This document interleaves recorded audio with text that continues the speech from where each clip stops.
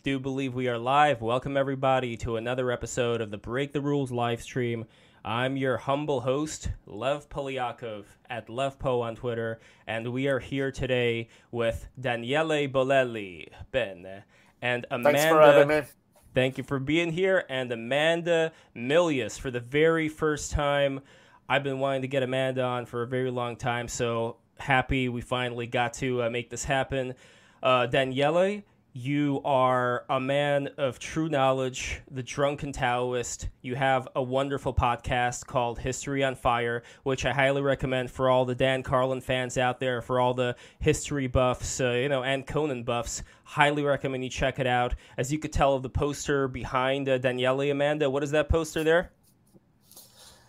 Now that one is actually this guy Ikkyu Sojun. He was this Zen monk from the 1400s. He's drinking wine that's falling off the body of this lady, and his main passions in life, in no particular order, were Zen, women, and alcohol. And I love that guy. Very almost like a pre-Frazetta. Yeah, exactly. Has that vibe. Yeah. And Amanda, you are a film producer, director. You've worked in film pretty much your entire life, starting from, as I recently found out, Flint Publications, of all places, but not in their... Oh, yeah, that's right. I talked about that. I always do that, where I think I'm having just like a conversation with someone, and then I'm like, everything I'm saying is public. Yes.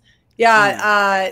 But I'll remind you that Flynn Publications, when I worked there, is a giant building on Wilshire that had every magazine from Martha Stewart Living to some unmentionables to I think it was like Architectural Digest. I don't know, like architecture magazines, and like Flynn bought everything. So there was a lot of magazines production going on that was not necessarily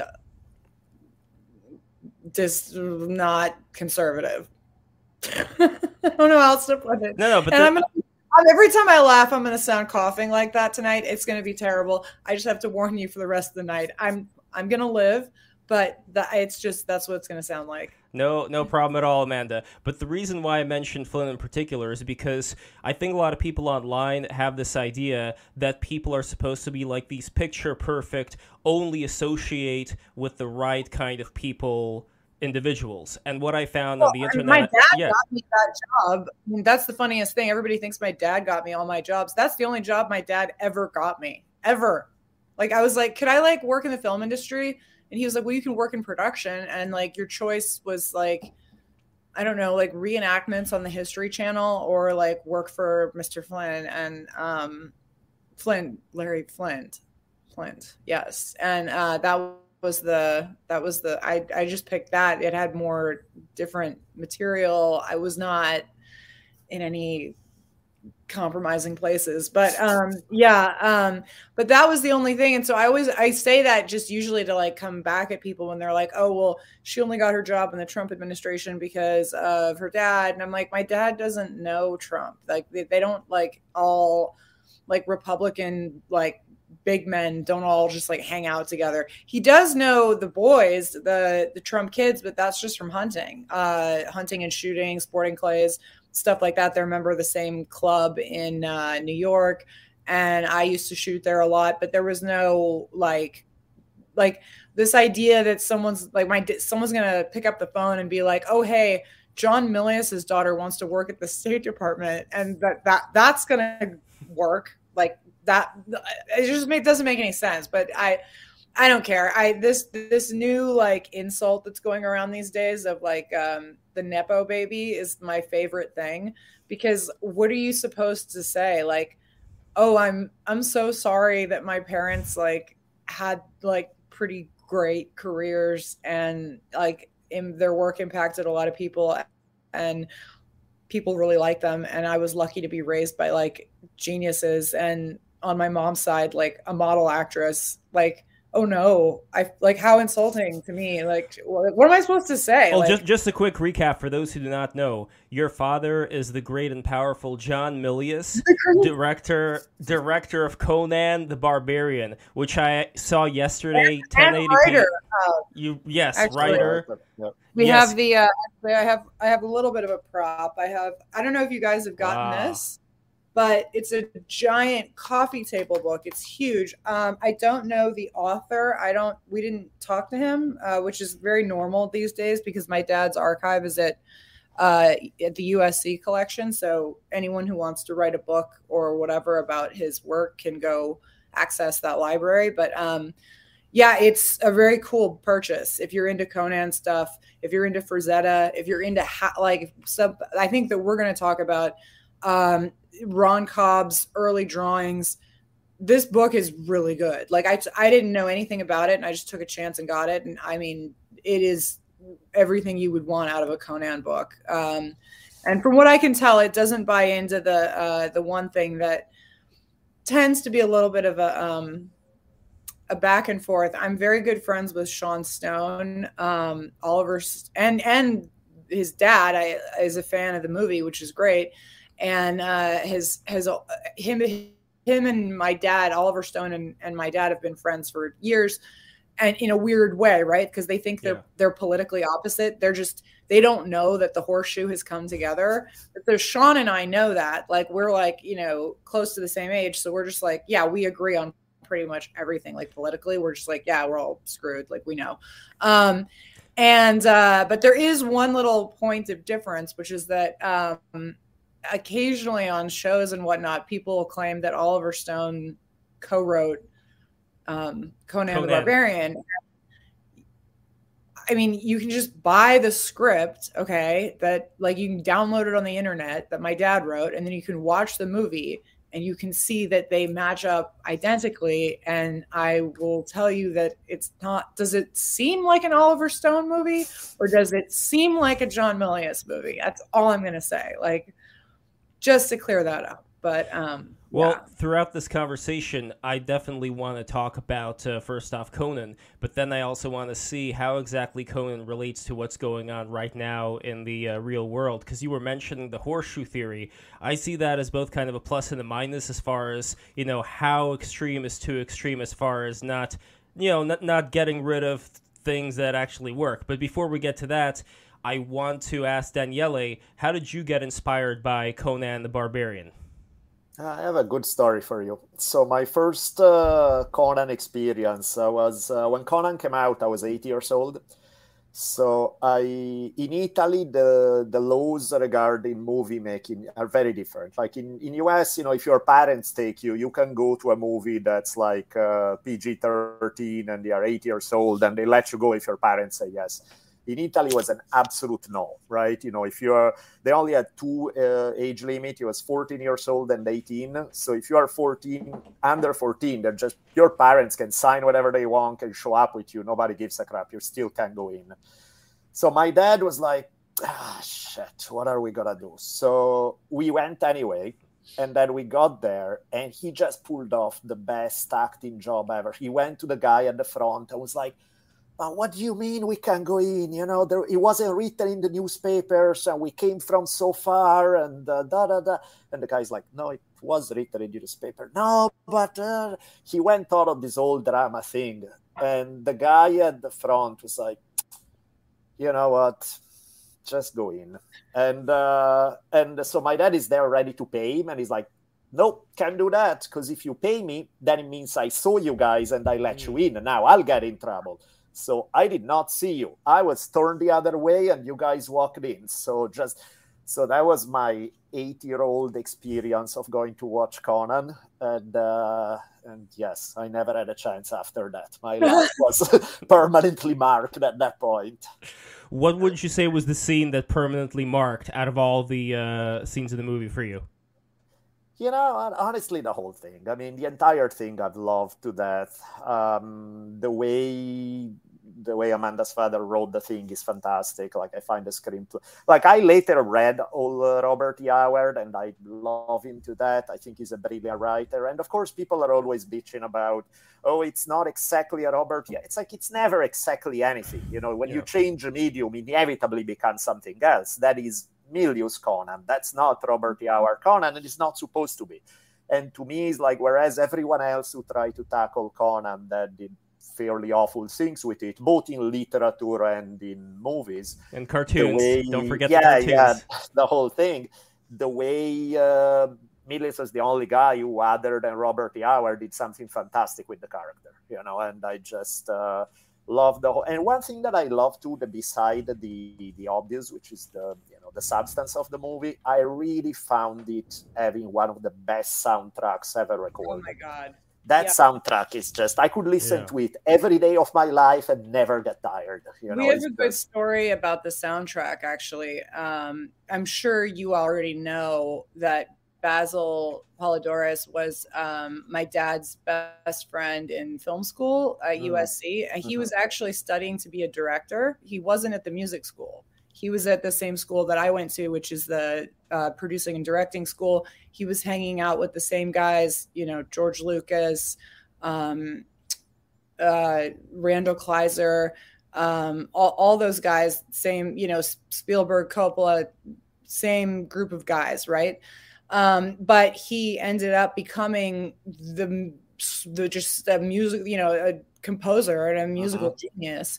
And he and my dad were like this. Like, I think they had such a close relationship. It was the most upset I have seen my dad at. You know, his friends are older. My dad is like in his 80s. He's like, I always have to explain to people, the child of a third marriage in Hollywood. So like my dad is as old as like most people's grandparents. He's 79. He's 79, right? Your dad. Sure, if that's what it says. That's what it says there. The reason why I'm saying it is because I wanted to look up his birthday to see if it's possible, and it is possible that he is the reincarnation of Robert E. Howard, because Robert E. Howard died in 1936. Like your father says, was born in 44. Well, let's go with that. Yeah. That's to be fair, the Jews believe in Gilgul, so they believe in reincarnation. So he'll tell you he's the reincarnation of Alexander the Great, though. So I don't know if that works. Given the several lifetimes, definitely, yeah. He will tell you that, which makes no sense at all. But I mean, a little bit. I mean, our last name is found all over the Roman Empire, but the Roman Empire, not the Greek Empire. So anyways, you don't question some of the stuff he says. Like, it's just like, you're like, okay, like, you know, this week we're descendants of Alexander the Great, and really we're German and we're Bavarian on all, like, okay, maybe that, I guess, whatever. But anyway, the story with about Basil Polidorus and the soundtrack. Okay, so my dad had a stroke probably like 10 or 15 years ago, like quite a while back. And my brothers and I had to sneak into the hospital because, again, Hollywood marriages. The wife he had at the time had told the hospital, even though she wasn't there, not to let his children in. And so, or it was like one of my brothers was allowed, but then the other brother and myself were like on the like no list. So I had to pretend to be my own brother's girlfriend to go to see my dad in the hospital. And the nurses were like, so eventually I was like, hi, Dad. Like, I was like talking to him, you know, trying to like, because if someone has a stroke, you want them to have the memories, you know, return as quickly as possible because it has a higher chance of their recovery. And so I'm talking to him and the nurses are like giving me a bad look. And I'm like, lady, really? Like, I'm here and the wife, haven't seen her. So like, who do you think cares about him more? Like, get out of my face. Anyway, so they were like, okay, well, again, it was like, we didn't see you. Okay, fine. Don't sign the paper. Like, we didn't see you. And I'm just like, I have to sneak in, like, to see my own. Anyway, like Daniele so we see him. Yeah, right. So we sneak in, we're hanging out with him, and my brother Ethan starts playing the soundtrack to Conan because that's his favorite soundtrack. That and Big Wednesday, which are both Basil Polidorus.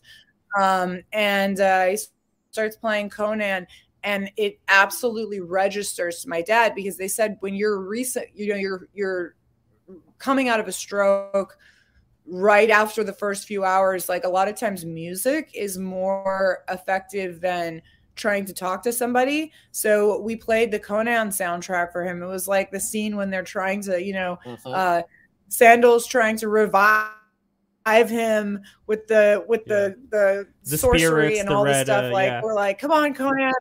Yeah. Spirits. Yeah. I'm like, come on, dude, you can do it. And luckily he came back and was very, he still has trouble with his speech, but I can carry on a conversation with him like all day long. Like I was just in California, probably why I'm a week or so in California, and I just hung out with him for a while. So that was fun. And he was, in good spirits and, talking about the news and wants to know everything. He's very politically obsessed these days. So. Well, I do want to get to the politics part of it too. As that far was as our Polidorus story. But yeah, they were very. I think there's a bit of a lag that's been going on right now with the connection. I think everybody's able to hear each other right now, though. So there was a bit of a lag, but I think we're back. So I want to also take this conversation to you personally, as far as your inspirations being in politics right now, how you were inspired by, let's say, more of this Conan mindset as far as not having any of these obstacles get in your way, as far as being somebody who, as you said, was hated. And the point that your dad made was that it's important for somebody to be hated because it's something that actually makes you grow stronger as a person. I mean, yeah, that's the number one thing I tell people that he taught me, which is when I was like 13, I was complaining about high school and I didn't, or whatever, I don't know, junior high, whatever you are when you're 13. And I didn't like anything about it. And I was very upset that I had to go to school with these people who were the children of the people that he hated, right? They're the children of the executives and the agents. I mean, really the big power agents in LA. Like they sent me to private school with these people. I don't know why. I think it was my mom's idea. I mean, granted, you can't send your kids to public school in Los Angeles because it's just totally destroyed at this point. But so I go to this high school and I don't get along with any of these people because, I mean, you can't even imagine the depths of insanity that I saw in high school. Like every girl gets a nose job when they're 15 years old, 16 years old.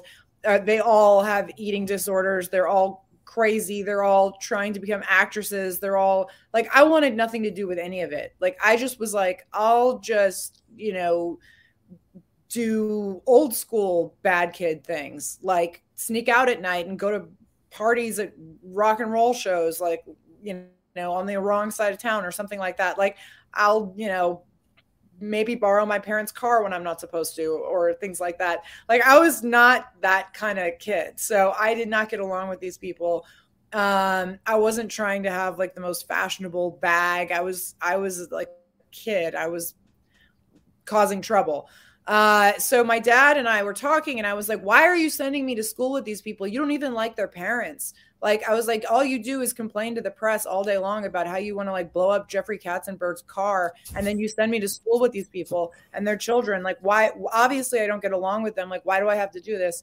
And he's like, well, it's very important. Actually, he's like, I went to high school in Beverly Hills as well. Remember, my dad grew up like on my mom's street.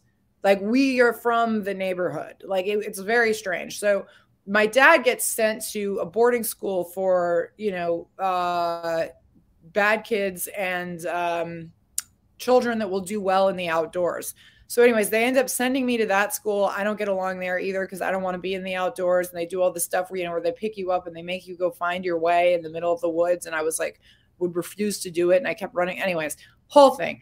It's actually odd how many times I've gone to the same school as my dad. Anyway, so when I'm at this preppy school, he tells me it's good for you to learn that you need to enjoy that they don't like you, and you need to make them dislike you more. And then you need to get to the point where you don't care if you're the most hated person in the room, even by the professors, like the teachers. Like if you don't agree with them, you should argue with them all the time. And if you can start to learn to enjoy that feeling, then you can do anything you want in your life. Because the most important thing in the world is to not be afraid to be the most hated person in the room. I learned that. I was like, okay, that makes sense. So I just started playing with it. I just started like making it a game, you know, when I went to school. I mean, I think I made it a little bit too much of a game, maybe a little. I took that with me everywhere. And then I find it so hard to deal with people who don't behave that way. So when I was at State Department, for the Trump administration, of course, I was like, I loved it. I was like, cool Iran deal. Like, guess what's going to happen to that? Yeah, no, we're not doing that anymore. Like, we're not like anything controversial. I was like very happy to be like at the head of, or like have anything to do with, because I didn't care if they hated me. I don't care about these people. I'm here to do a policy. I'm not here to make friends.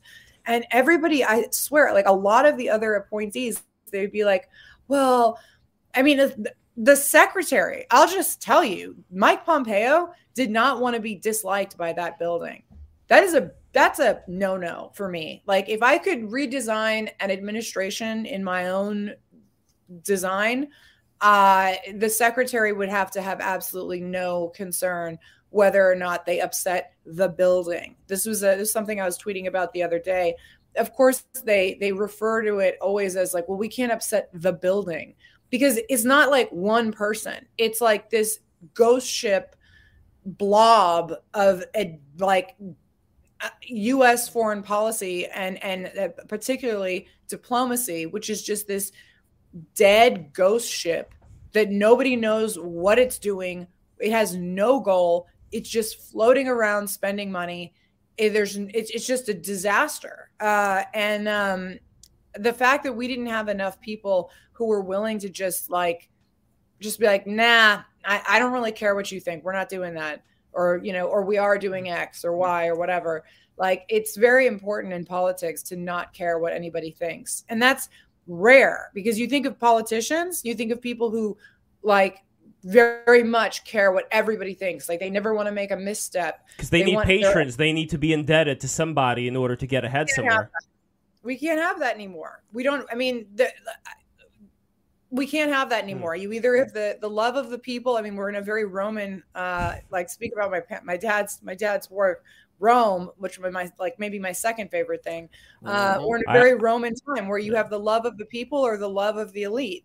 And we need the love of the people. I don't care about the elite. Like I mean, you see what happens. But in the way I see, that's what could attract you to somebody. You don't want to be Mr. Armchair Psychologist over here, but I see a real similarity, let's say, between Donald Trump and yourself, as far as somebody who is, you could say, energized more by the hatred that he gets than by the love that he gets, and that ends up making him way more popular. Like, I bet if it wasn't for the mugshot right now, if it wasn't for the attention that they would have been paying to him, I think he would have been kind of forgotten right now. And I do remember there was this gap of time where, you know, they wheeled out some golden statue of him, of like Trump with like a magic wand. And, you know, nobody really paid that much attention. I don't know. It was like there, then it went away, but it wasn't in the air.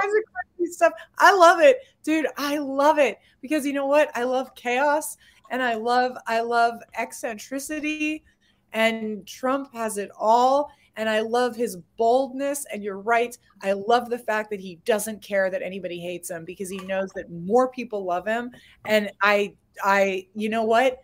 It might be really close to a dad thing. And I've said this on other podcasts, because people will be like, well, how do you square the fact that he's done things that you don't agree with? Because there are some things that I'm not happy about. Like, I don't like the Secretary of State I had to work for. I don't like a lot of the secretaries in that cabinet. I don't like the vice president and anybody that worked in his office. I don't like that we didn't complete the wall. I don't like that certain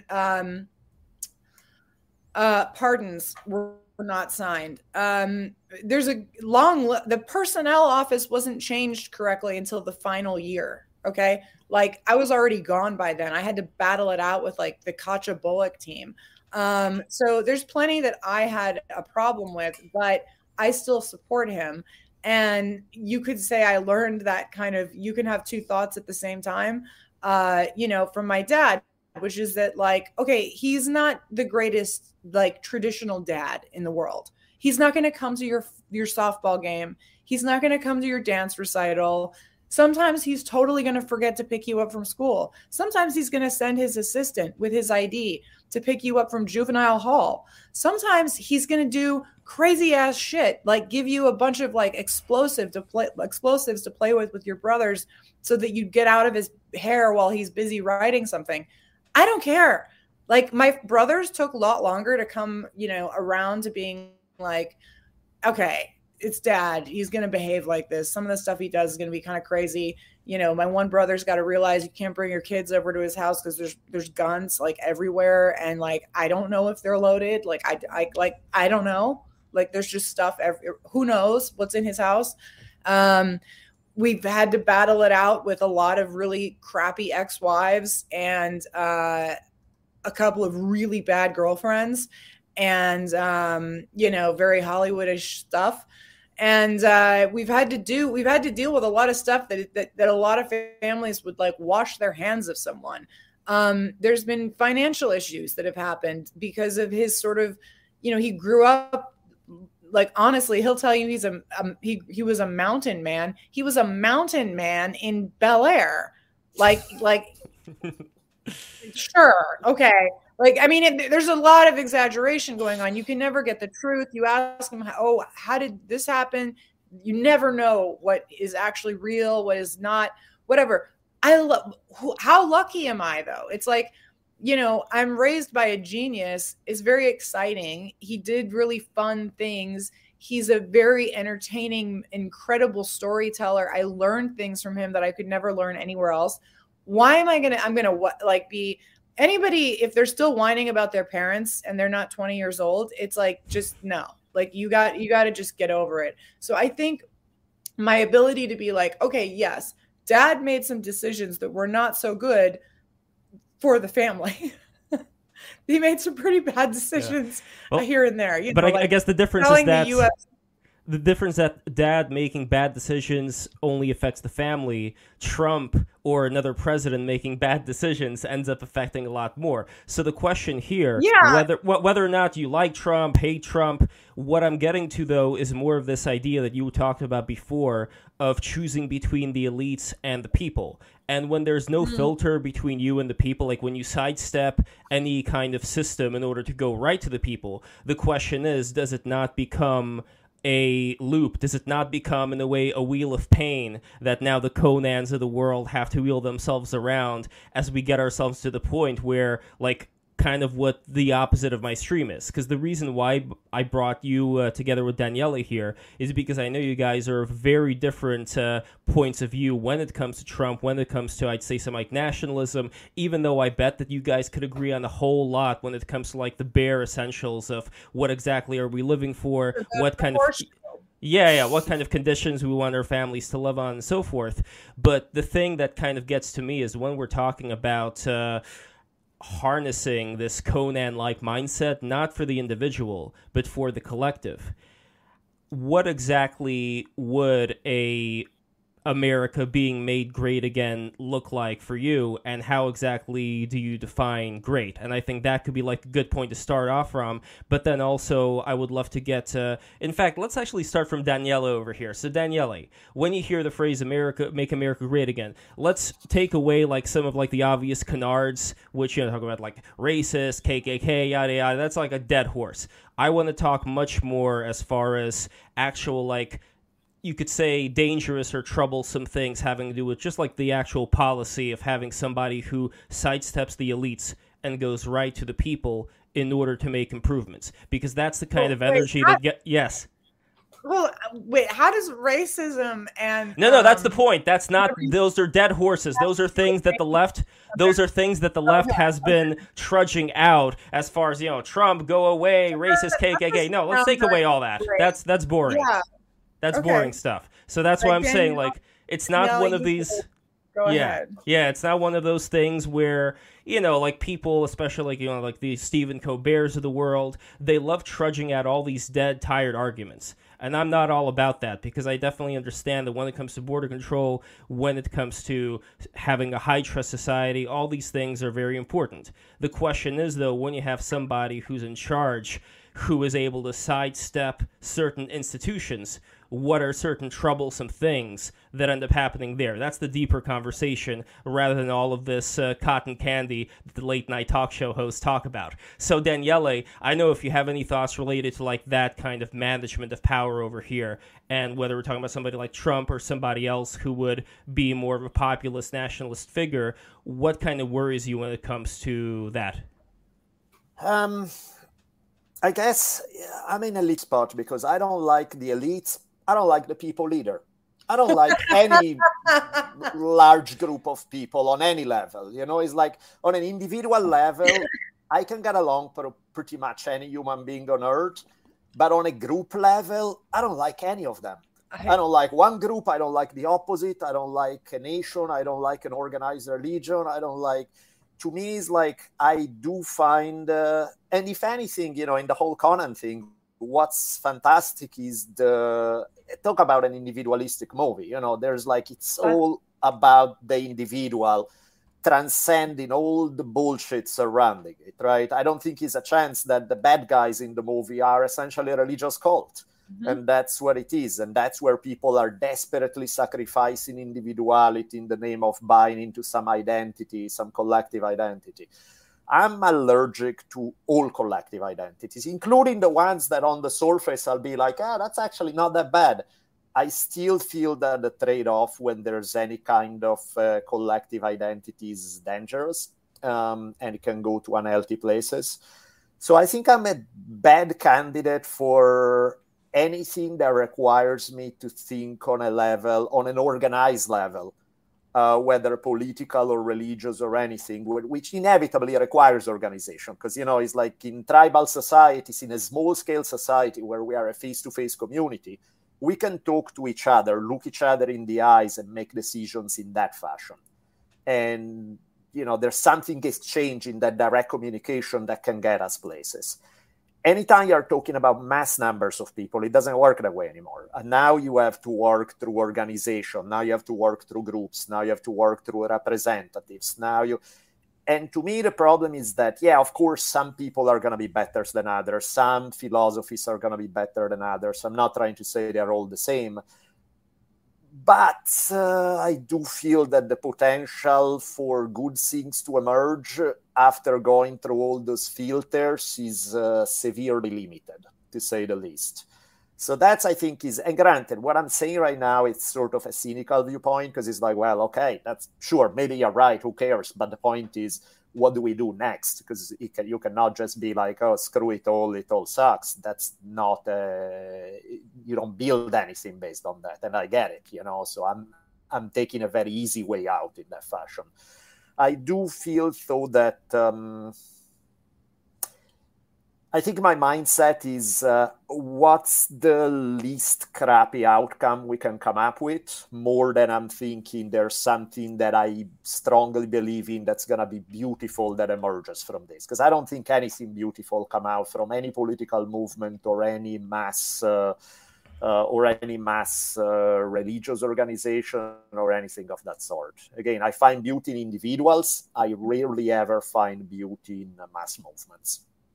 Well, if we're trying to be weather forecasters here and talk about a mass populist movement where a lot of the gripes that the people, and I think a lot of them rightly so, have about what's going on in this country ends up bringing whether it's Trump or somebody else who's tapping into that kind of energy. What do you see as being the possible negative ramification, but is that negative ramification in a way even worth it? Like, is that the least crappy of all things that could happen when the other side is even worse, or is it? Right. You know, like that's Right. kind of like what we're trying to figure out here, you know, seeing like the Biden admin and how old a lot of those people are. And like Amanda was talking about how you have like this blob where you don't even have Alan Dulles. Like I'm reading today, David Talbot's The Devil's Chessboard, and I'm kind of digging this dude, you know, like he was an operator. Yeah. One of my top books, I reread it frequently because I think it's really, there's a big change in our country that happened at that point. Very important book, very important book. But I'll let Daniele finish. But while I'm interrupting, I gotta say, I just think he said something, you know, I don't find a disagreement there. I think he spoke beautifully about something that I absolutely agree with. I don't know that we disagree. I think, especially if you're going to talk about Conan as like an individualist movie over all of these collectivist ideas, it was just super well said. And that's how I view it. I think that's how my dad viewed it. And I remember I accidentally, I swear to God, I accidentally like repeated the plot with my thesis film because the whole point of my thesis film was about this individualist lifestyle versus that of the communal lifestyle. And I hadn't watched Conan in a really long time. And I'm editing the movie and I'm like, and like, I realizing like the end, they're like this like hippie commune. And I'm like, holy shit, did I just accidentally make like girl Conan? He has like a gun instead of a sword. And I'm like, right.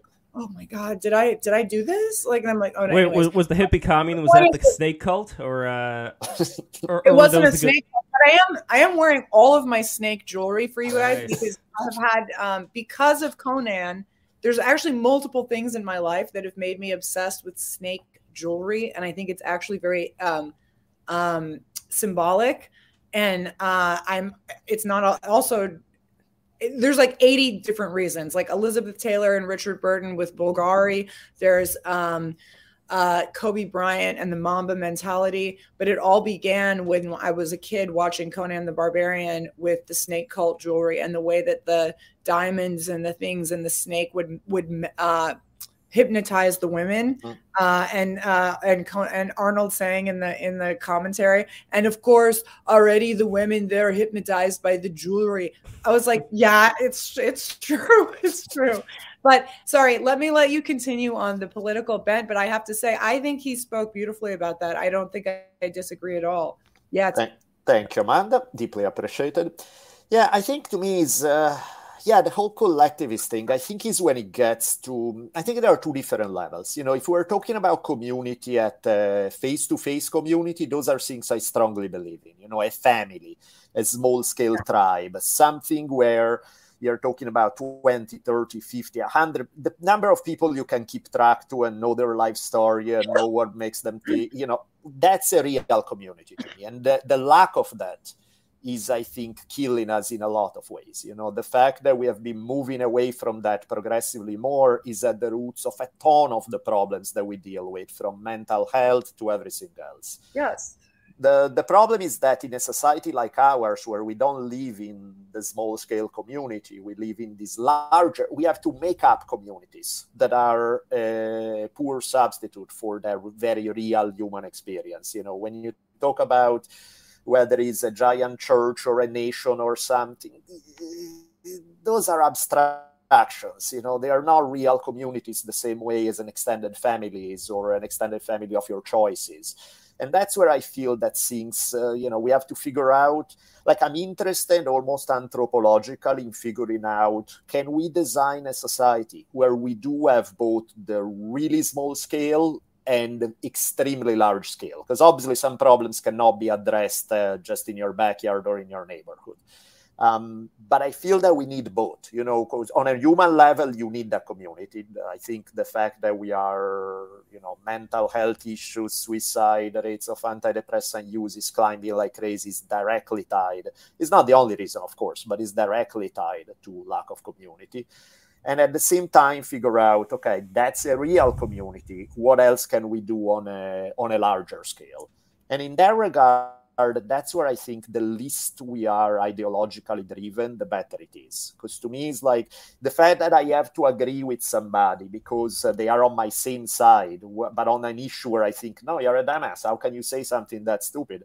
It's terrible. It's like, why are we playing this game? Like, I don't want to, I want to choose issue by issue, you know, on each issue, figure out who are my allies on that particular issue. And on the next one, we may be completely at odds, and that's fine. But, you know, getting to make choices on a case-by-case scenario as opposed to, oh, you have a certain stance on global warming, so I have to agree with your stance on abortion, and I have to agree with your stance. It's like, those are totally different things.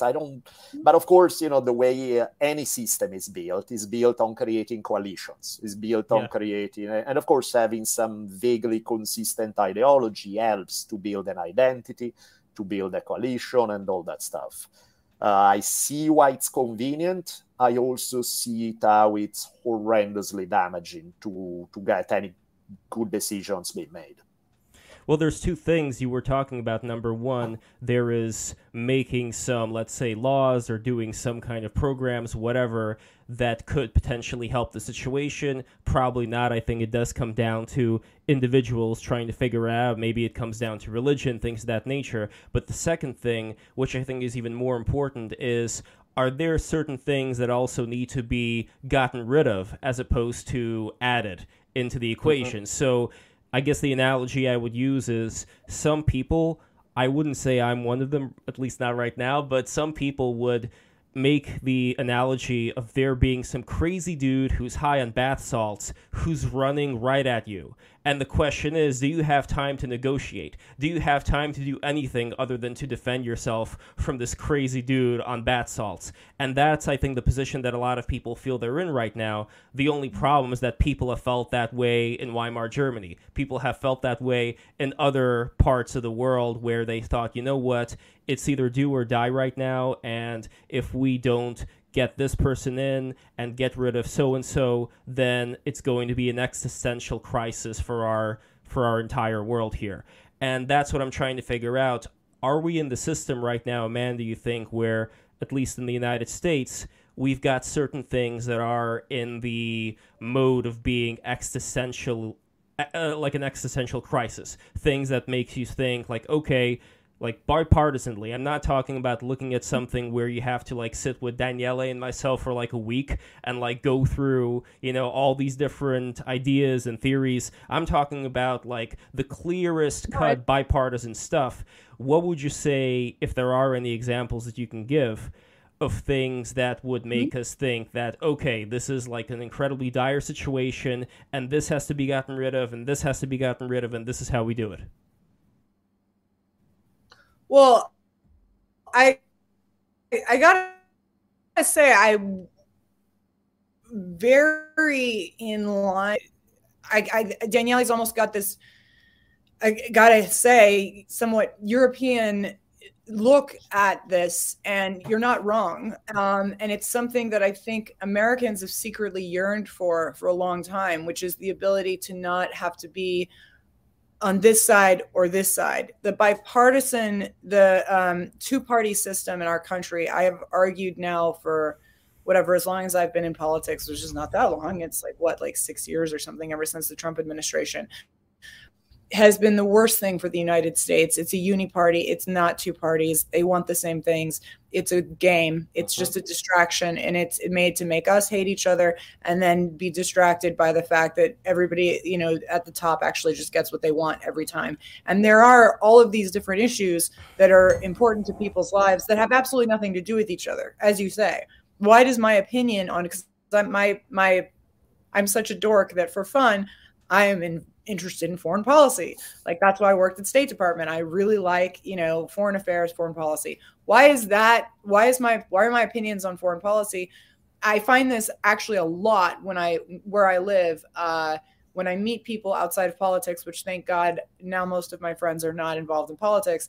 And they're like, oh, but I don't like Republicans, like blah, blah, blah. And I'm like, well, why? And they're like, well, and they list all these domestic issues, you know, fine. There are issues like gay rights and all this stuff that I'm like, I have more gay friends than you do. It's the only friends I have, actually. Like, and it's like, so like, it's not to me, the thing is, I'm like, well, okay, it's not your parents' Republican Party anymore, because to me,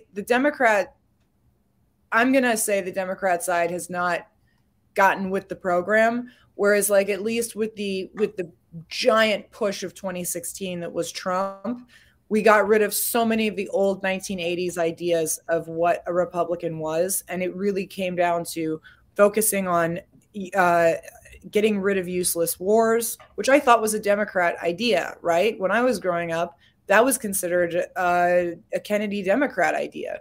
So that became our rallying cry. We were like the anti-war side of the Republican Party, which I think a lot of people didn't understand. And you know what? It's not exactly their fault that they didn't understand that, because it wasn't communicated very well. And it's one of the things I constantly go on about the right cannot communicate. It drives me insane because, of course, I grew up as an artist. I grew up in a family of artists, and I grew up basically going to communication school. I mean, film school is communication school. So it drives me crazy the way that they can't do that. It's very easy to communicate the ideas that we have that are good. Now, okay, so then you get some domestic issues that maybe I do have a difference with some of these people about, right? Like maybe on abortion, as you say, or some of these religious ideas, because I am a little bit more religious than your average person running around. I mean, I don't know. I don't know that that's true. The friends that I have out here have never worked in politics, and they're just as religious as I am. They just happen to be, you know, Christians, or maybe some of them are Muslims, and some of them are like all different kinds of things. It's just that they have a very God-based way of living their life.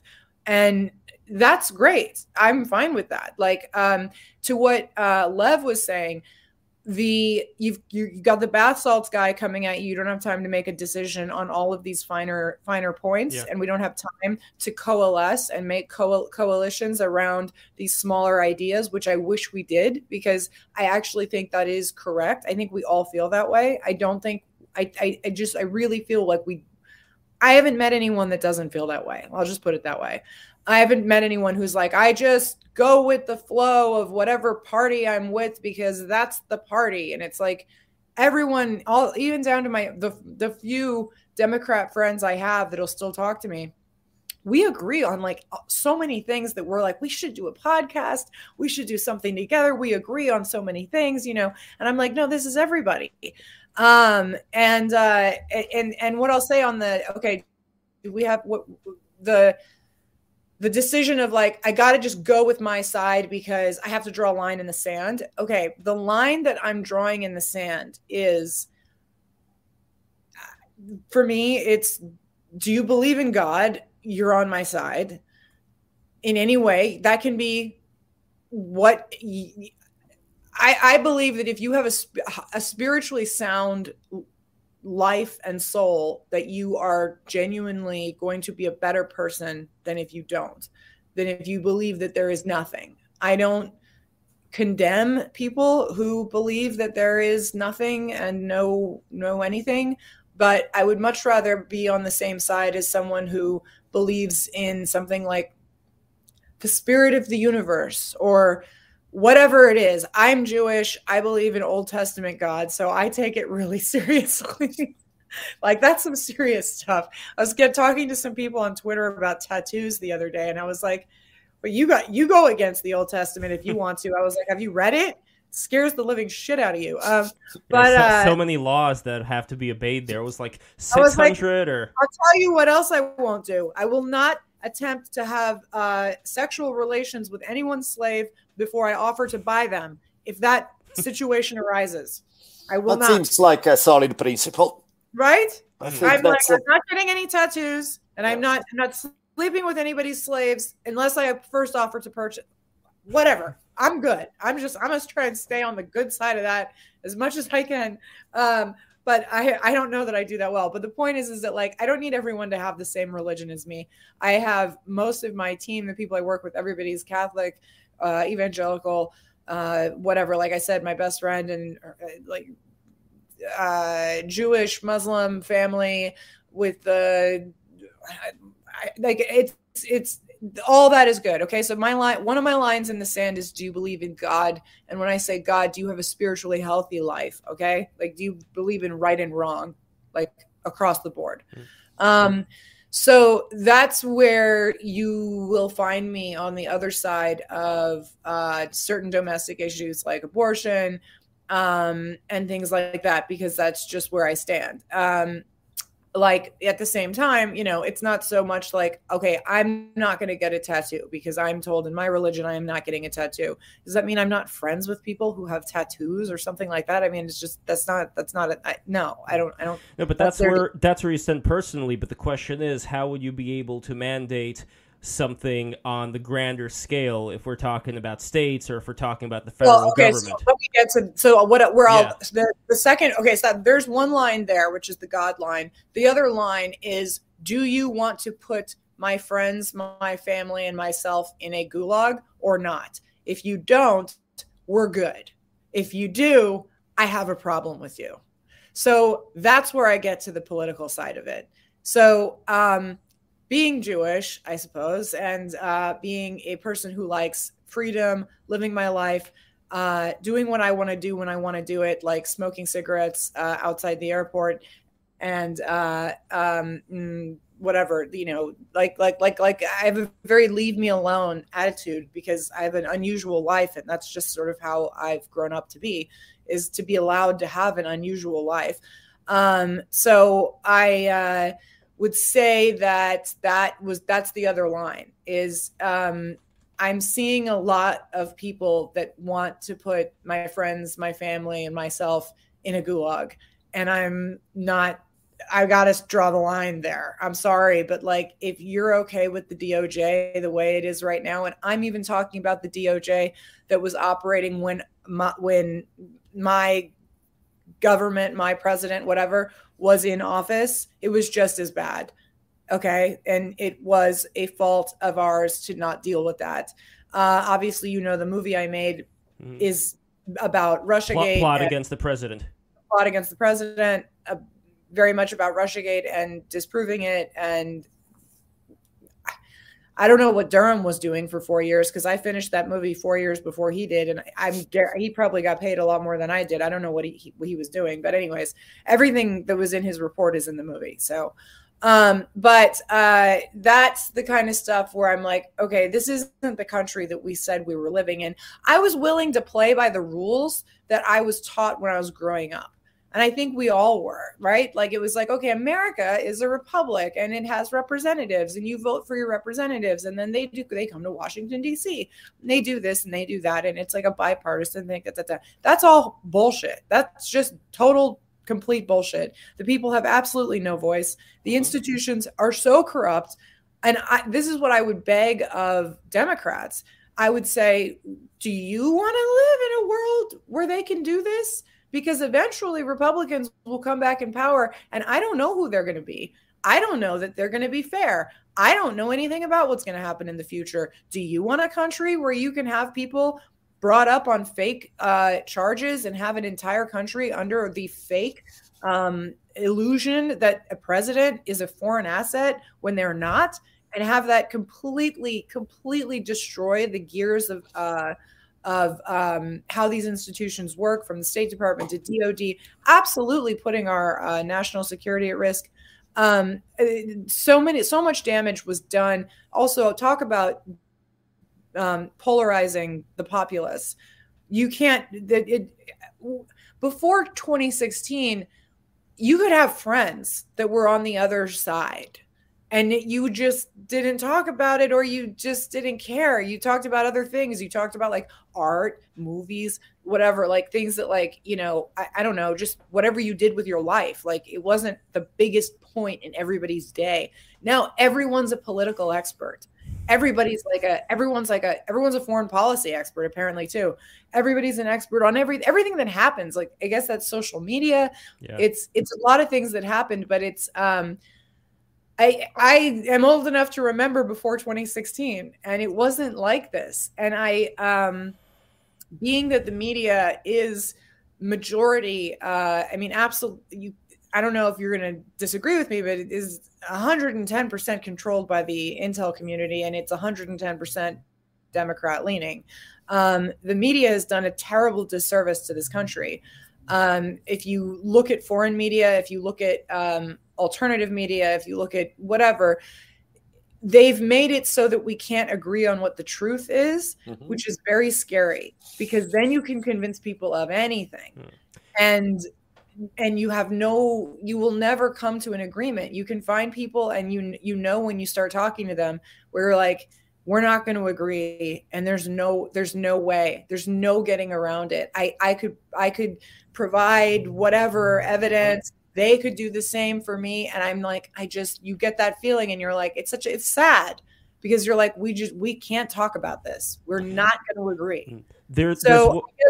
That's my answer to your bath salts.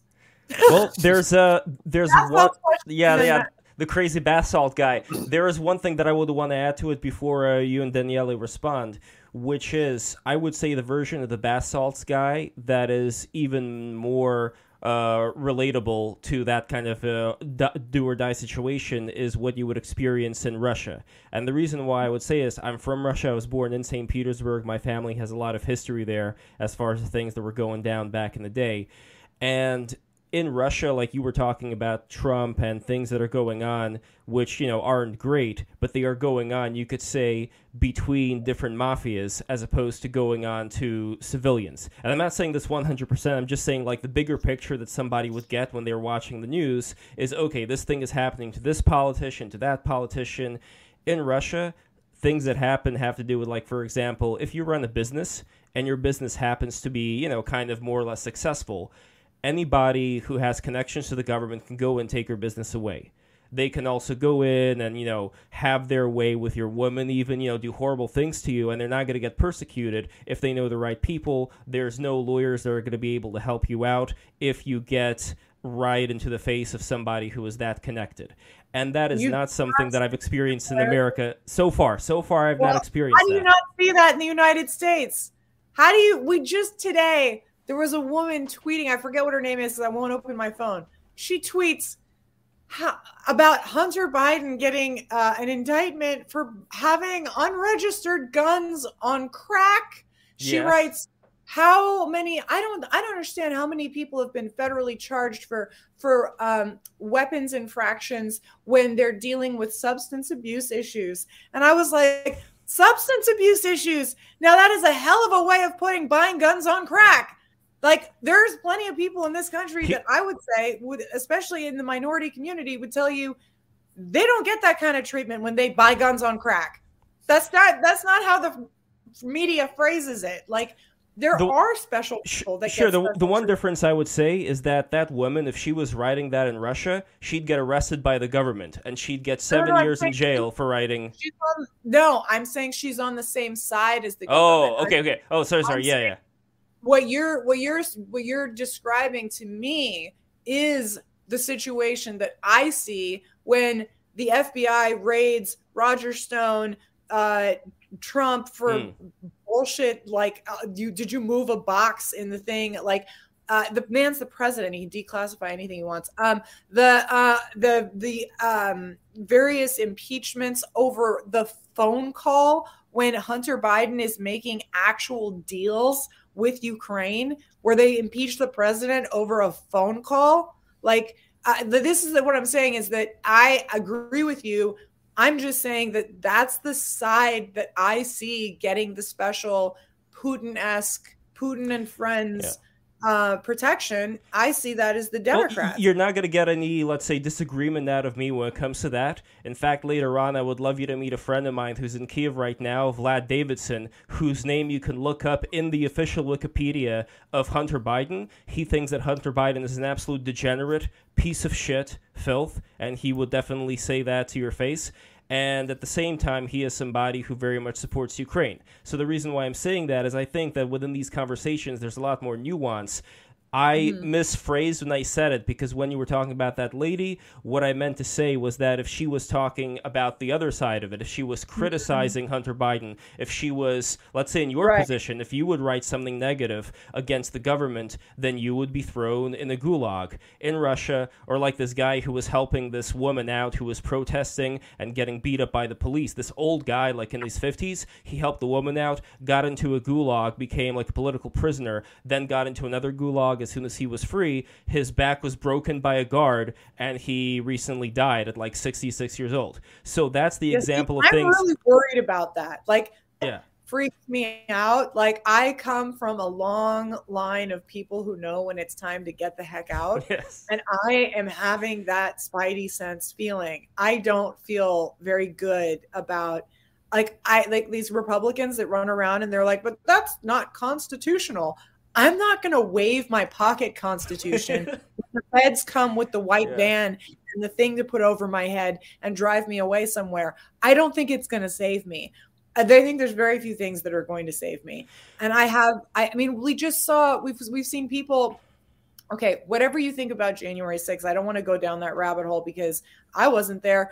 We don't have time to go down that rabbit hole. But what I will say is you can't possibly tell me that some of these sentences, that any of these sentences are correct for the actions that these people were doing on that day if you compare them to the actions that were being done that summer by the BLM protests and all of the summer of fire.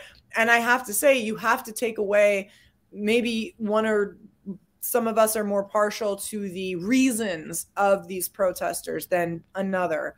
You can't really look at that. You have to look at their actions, the damage, and what actually happened for the law to be applied equally, right? I mean, that was what America was built on. This is why I'm kind of at the bath salts moment that you described, is that when I started in DC, when I started in politics, I still believed that the Constitution was how we were run.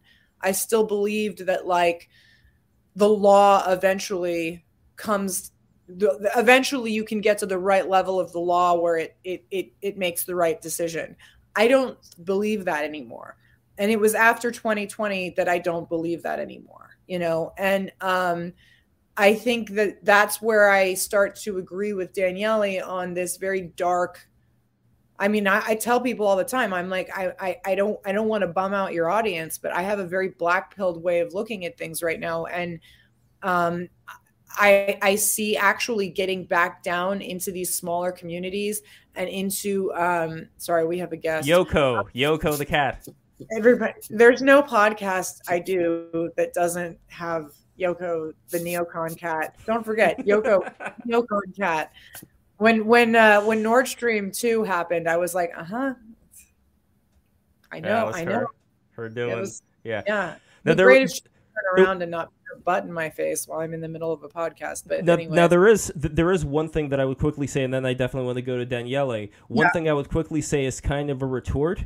I always want to keep in mind for myself, and like we're all the same generation here. All Daniele a little bit older and wiser, but I always want to assume that I was literally born yesterday, and we were born yesterday, and there were so many other things that have gone on in the history of the United States, going back to the 60s. I assume that too. I tell people that all the time. Like going back to the amount of rioting and bloodsheds and all this kind of stuff that was going on back then, which makes me think, like, even recently, like the 1990s Los Angeles riots that were going on, where they had to bring out the tanks and you had the roof Koreans. So it's like Koreans! Yes, exactly. So when you have all of these things that have been going on, and when you can speak to somebody, like I know people who are close to me who say, like, yeah, of course, the CIA is going to be a bunch of killers, but you have to weigh everything with what else is going on in the world in order to actually see, like, okay, where exactly are we in relation to the gulags? Because there are examples, like I gave you, of Russia, where if you actually make a Facebook or whatever post, not Facebook, but whatever they use, and say something bad about the government, you're going to the gulags. That's the way that it works. So we already have like an example of a threshold that we got to reach. And the question is, where are we in relation to it? You say we're closer, but then when I take a look at history and take a look at the 60s and where we had like the USSR that was funding a lot of money into destroying the United States at that point. So my question is, like, are we really where we think we are when it comes to the gulags? And that's why I just want to look back in history and kind of reassess it. I'm not saying you're wrong, but I really want to figure out where exactly are we. Play with that? Okay, I'm gonna stop. I'm just saying, like, it's the same thing as like the we used to be afraid of atomic bomb, hydrogen war. Like that used to be something that we were like, that the United States was like fearful of from like the 40s up to the 90s. That was a fear. And then all of a sudden it was like, nah, let's just get into it with Russia. Let's go. And I'm like, whoa. Didn't we have an issue where we were like, maybe nuclear war is not like something we want? Like, it's the same kind of feeling I have when you talk about the gulags thing, where you're like, well, maybe we're not so close to the gulags. Like, again, as a Jew, I'm like, I don't really want to find out. Do we have to find out? I think we do have to find out, not even for the sake of ourselves, but for the sake of others. I really think that people who are not in tune with what's going on right now, we should actually just sit down and, I don't know, make a spreadsheet or whatever and say, okay, these are the things, these are the best case, the best cases I have for saying that the following has to be stopped. Whatever else we do, we must stop this, and this. So anyway, Daniele, what say you about this particular situation, like figuring out whether we're closer or further away from the gulags here? I mean, one of the problems with that is that anytime, because the human mind is so black and white, anytime, everybody gets raised with whatever country you live in. Your country is the greatest country on earth, a symbol of everything that's good. And then when you find out that, oh, damn, there's this thing that happened and that thing that happened and that thing that happened. Oh, man, all this stuff is fucked up. It's not like what I was told. And then people flip the switch and then it's like, oh, then it's the worst country in the world. Every evil that ever happened, it's because of my government. And it's like, yeah, to a point, but no, to another, and it's more complicated. Because, if you're, in that sense, I agree with you that if you're saying like how...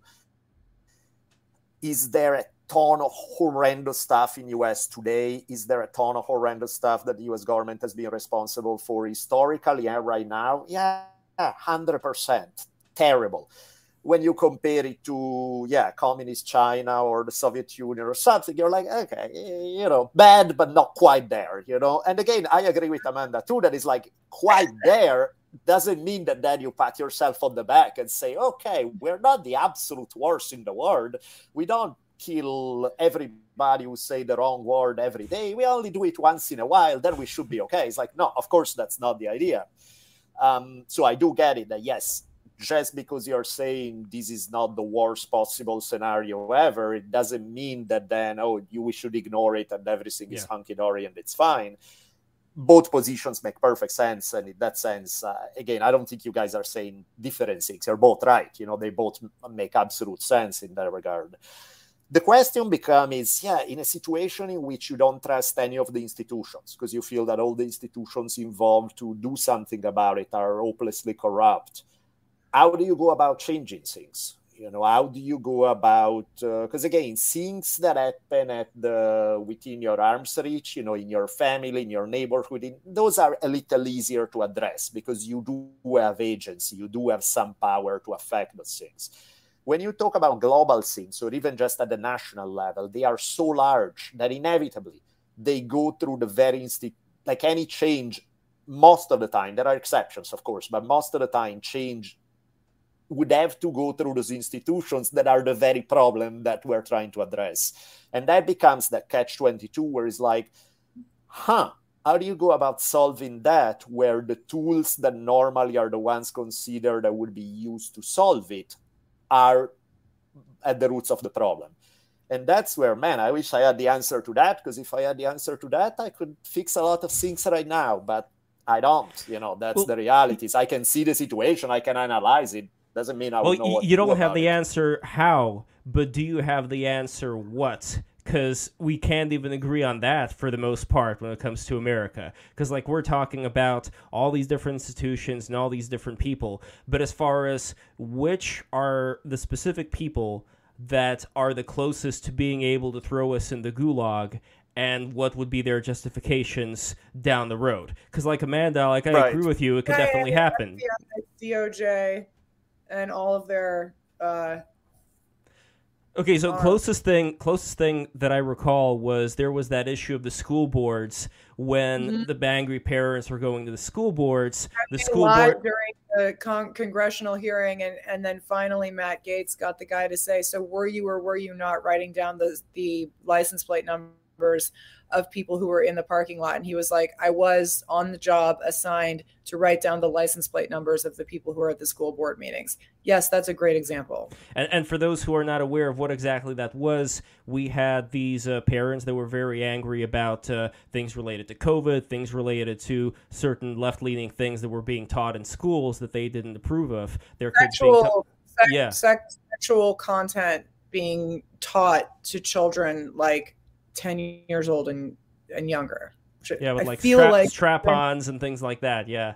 Another thing, I feel like we all kind of agree here. It's like once they're 18 or whatever, like you can get tattoos, you can read dirty novels, you can do whatever. In fact, most kids probably get a hold of a Playboy when they were 16 back in 1950, whatever. Wait, when they were 16? No, way younger than 16. But whatever. I wasn't.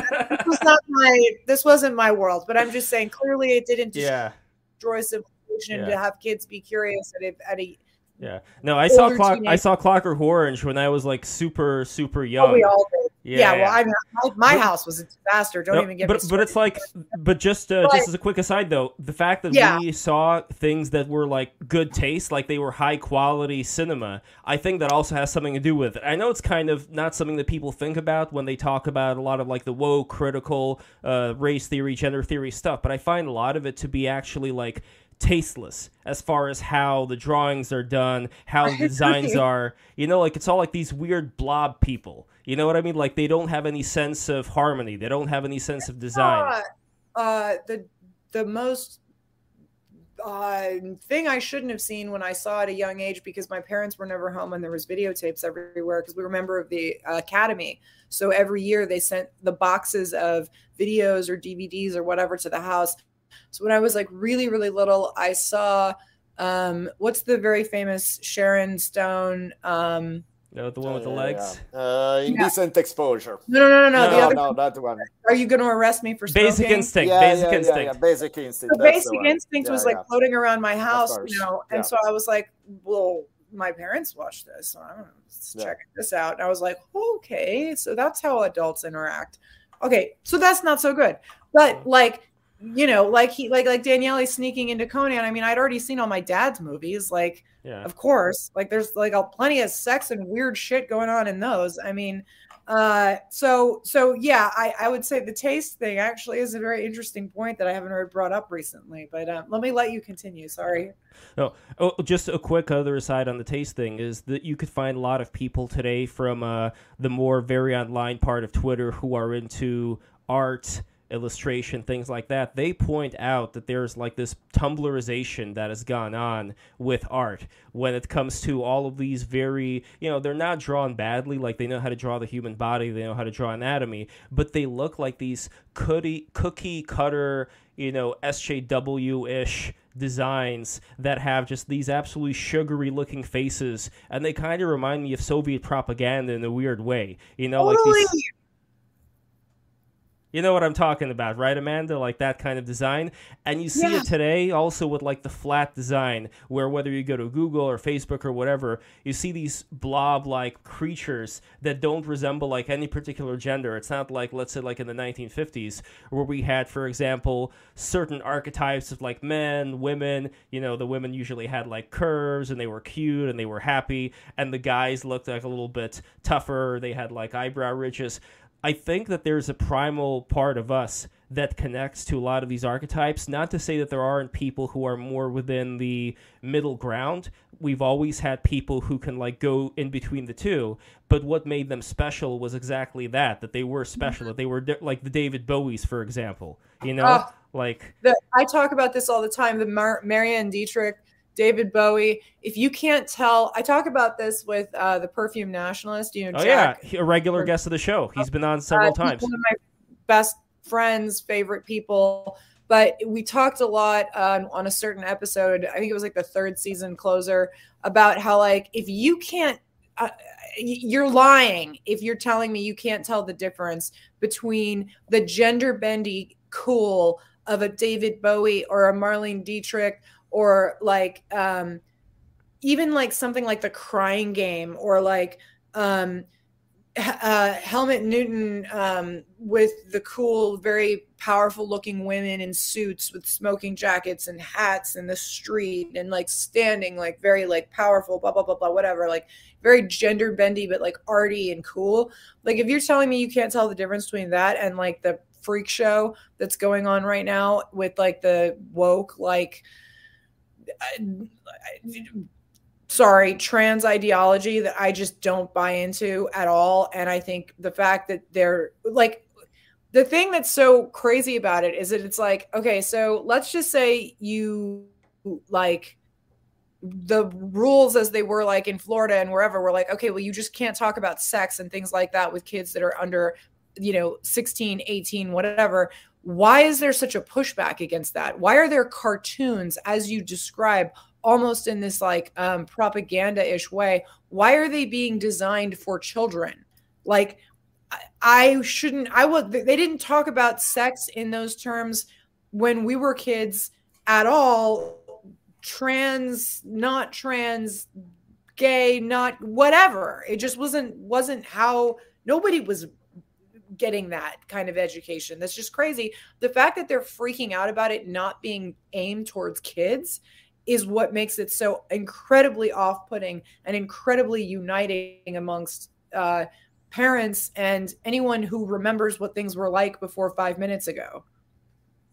And there also seems to be a kind of, and I want Daniele definitely respond, but just real quick, in the video games department, when it comes to certain things that people take as, well, this is just a matter of respect, as far as having all these different pronouns in a video game like this new one about outer space, the problem that ends up happening is if somebody decides to make a mod of that video game, getting rid of the pronouns, all of a sudden they're banned from this entire, the forum where they release the mod. And that's where kind of the control aspect comes in, where on one hand, sure, we want to be respectful, but if we're noticing that certain things, I guess kind of like with the school board scenario, certain things where let's decide on our own if we want to be respectful or if we want our kids to get certain content or not. And if then the government comes in, and if then the government, like in California right now, I heard they recently passed this new law that in divorce proceedings, there is going to be a consideration of whether or not one of the parents accepts the child's gender identity when it comes to who the child is going to be with.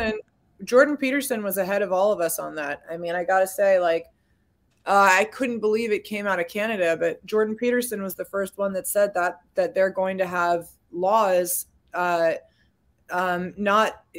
never thought it would be anti-free speech laws in so much as what it is, which is you can't say something, but compelled speech is just as bad. So to compel me to say something that I don't agree with, and for me to have to say, to call a man dressed as a woman, and I'm not trying to be mean to somebody. I'm not trying to like go out of my way to be mean or something like that to someone in some certain situation. But there is a part of me that's like, I'm not going to do that. Nope.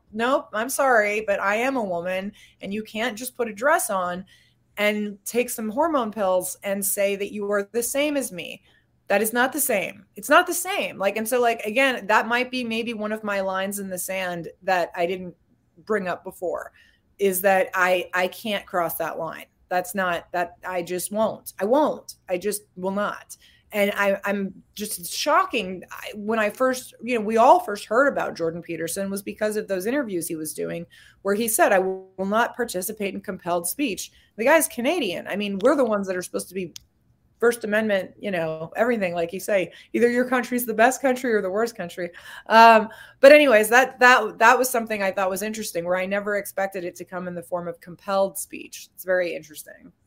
And Daniele, being in California right now, what have your experiences currently been, especially, you know, being a teacher and all that, when it comes to where this culture is headed, and whether you see this being something that could lead to a gulagging type of situation if left unchecked? Well, and that's where I think there's something interesting in what, something that Amanda was saying a little bit ago regarding media. And that's where, to me, is really trippy, because if I spend my day on social media, my perception of the world is so radically different in what I experience in day-to-day life. I mean, yeah, I teach in a bunch of universities in Southern California. You would expect it to be, you know, crazy, like whatever stereotype you would have about that to the 10th power and more. I pretty much never see it. Now, it doesn't mean it doesn't happen. I'm sure it does happen here, there. But to me, it's like there are things that are happening, but then it's also a vicious cycle between two polar opposites. You know, it's like, for example, take something batshit crazy, that whatever particular batshit crazy thing you think it is that's been taught in a school. Maybe it happens in 1 every 30 schools. But now we shine the spotlight, we talk nonstop about it, becomes an identity issue. So everybody on one side of the political spectrum has to oppose it, everybody on the other side has to defend it, even though they may think it's completely demented. But hey, if those guys are against it, we have to defend it, kind of thing. And now it's going to be, because it becomes part of the conversation so much, now it shows up in 5 schools, in 10, in 15. But it's... to me, it's almost like the people who are sometimes making a profit over finding the new thing to be outraged about every day are, in a way, contributing to the growth of the very things they are criticizing by making them such a big deal, which is not to say that we should ignore stuff, because I get it. You know, it doesn't have to be mainstream everywhere before you take it seriously. You know, you can point to a tendency in a culture and it's going in a direction that you think it's unhealthy, and you may want to call it earlier rather than later. I get that. At the same time, overhyping it makes it way worse than it is in reality, and in a paradoxical kind of way may end up creating the very reality you're criticizing initially. Because, yeah, I mean, my experience is weird in that regard. You know, you would expect weird, crazy things to happen. I hardly ever see that in real life. You know, once in a while, you know, a little bit, but my guess is that much of what we see comes primarily from private schools, small liberal arts colleges, where this kind of stuff is hyped to the 10th power. A lot of places that are even just state university, UCs, that kind of stuff. I mean, again, is it there? Sure. Is it as prevalent as we advertise? Not nearly as much. And again, no, maybe it's just my experience. Maybe I'm living in my bubble and it's happening in the next room and I don't realize it. But in my experience, not nearly as much as the stuff we argue about on social media all the time. No, what he's saying makes total sense, because, of course, why is a normal situation is not going to make the news. So you have on both sides the outrage machine. Yep. And I completely I agree with that, because I see the outrage machine on the right. Certainly see the outrage machine on the left. I mean, obviously, I'm going to say that, but I do see it on both sides. And you're right; there is a huge amount of money to be made in the outrage cycle, and they don't shine a light on anything normal. Like anything that's not shocking to someone is not going to make the news. It's the same thing that people have been complaining about the news for. If it bleeds, it leads. Yep. Yeah. You know, for a gazillion years. That's not even a political concept. It's just it's a media concept. It's just it's our institutions are partially, you know, the media is one of our institutions, and I believe it is extremely broken. That's what I mean, where I think we really, most people agree on most of these like kind of like nuanced issues. And then we get pushed in this like us and them situation, and it is not to our benefit. It's never to our benefit. And like I was so hopeful in 2016. I was so I was so stupidly hopeful in 2016 and 2015 that I was like, oh, well, this will be great because then, Trump will come in and everyone will see that like the new generation of Republicans is nothing like the other ones, and like everyone will get along, and this will all actually, like, I actually thought it would be less divisive afterwards. Sweet summer child. Yes. I wasn't a political consultant then. Let's just put it that way. But yeah, I think what Daniele is saying again, I mean, he's just really, just absolutely on point with that. But the FBI factor, that still has to be considered, because obviously people who were within that organization, they didn't see things as nuanced as you and Daniele do. They Not did only pick a that, side. they're like this whole idea that it's just a couple of bad apples and like the rest of them are okay is totally insane. Like they're if it was just, they're like with all these people that say things like, well, it's not the rank and file. Well, I will believe that when I see the rank and file ranking and filing it out the door and all becoming whistleblowers and telling us every single thing that's been going on. Like a few of them have, to their detriment, I don't know what they're going to even do with the rest of their lives, like career-wise. I mean, they're barely getting the kind of protection that whistleblowers historically have gotten in the United States. And I mean, CIA, good luck. You're not, good luck getting a CIA whistleblower. They'll be dead. Yeah. They're like FBI, DOJ, at least we can get some people telling the truth about what's going on. I mean, we've got guys like, of course, I'm going to say, like in Plot Against the President, you've got guys like Kash Patel who were so disgusted. He worked under Obama. He worked under many different presidents. He was not a political figure until he saw how corrupt the DOJ was, and then went to go work for a congressman who would expose this. And like it says in the movie, he said, I want to expose whatever we find. I don't care if it's good for the right, if it's good for the left. I want to expose the whole thing. It turns out what they exposed was Russiagate being a hoax. But like guys like that, I mean, where are they? That's why he's so unique. You're like this one guy we're celebrating because he's the one guy. I mean, like, where is everybody else on this? And that's very frustrating. Well, where's Nikola Tesla? Where's Thomas Edison? Where's Alan Dulles, who I was mentioning before? That's another weird thing. I mean, I guess it's kind of almost a spiritual question in a way, where when we look back at the 20th century and the 19th century, there's all these great historical names. I mean, like him or hate him, I'm sure Alan Dulles was not a great dude. But the fact that he was somebody who was able to create the CIA and do the kind of things that he was able to do. He's the one that something that you couldn't control. He's the one that took the CIA out of the chain of command. That actually is, I think you could point to Alan Dulles as the point at which our country went awry. Yeah. But that was a Conan move, though. You got to admit, like, for somebody to be able to figure out a way to wield all that power. You can have a Conan lifestyle if you live in a roving band of 20 or 30 people.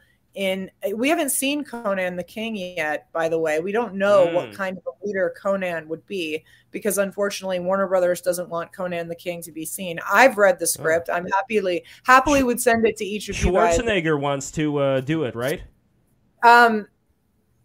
I think Schwarzenegger, the dad, got pushed into talking about it because I have a little bit of a bad habit of I wouldn't say harassing, but communicating with his son Joe Bania on Instagram because I think he would make the most perfect like baby Conan ever, and he'd be like, he looks exactly like Arnold. So I'm constantly going after him when he's not in the gym, and I'm like, why aren't you in the gym? Why aren't you in the gym? I don't see you sword practicing. What is this Dancing with the Stars shit? This is for girly men. What are you doing?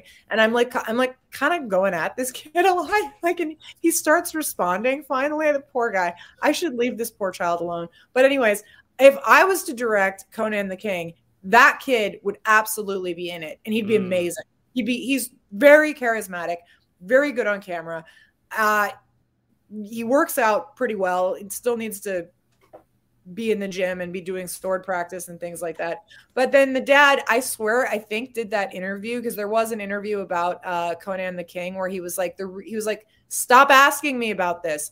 I'm not in charge. The reason we can't make that movie is because Warner Brothers won't let it off the shelf. And that is a very real thing. And my dad has about 30 unmade scripts. Okay. Everything from Daniel Boone to Genghis Khan to Conan the King to a really, Dr. Strangelove level funny movie about the real Dr. Strangelove. He has, I could go on forever. Tons and tons of these movies, but they're owned by the studios, and the studios are not exactly owned and run by people who want a lot of John Milius movies out there right now.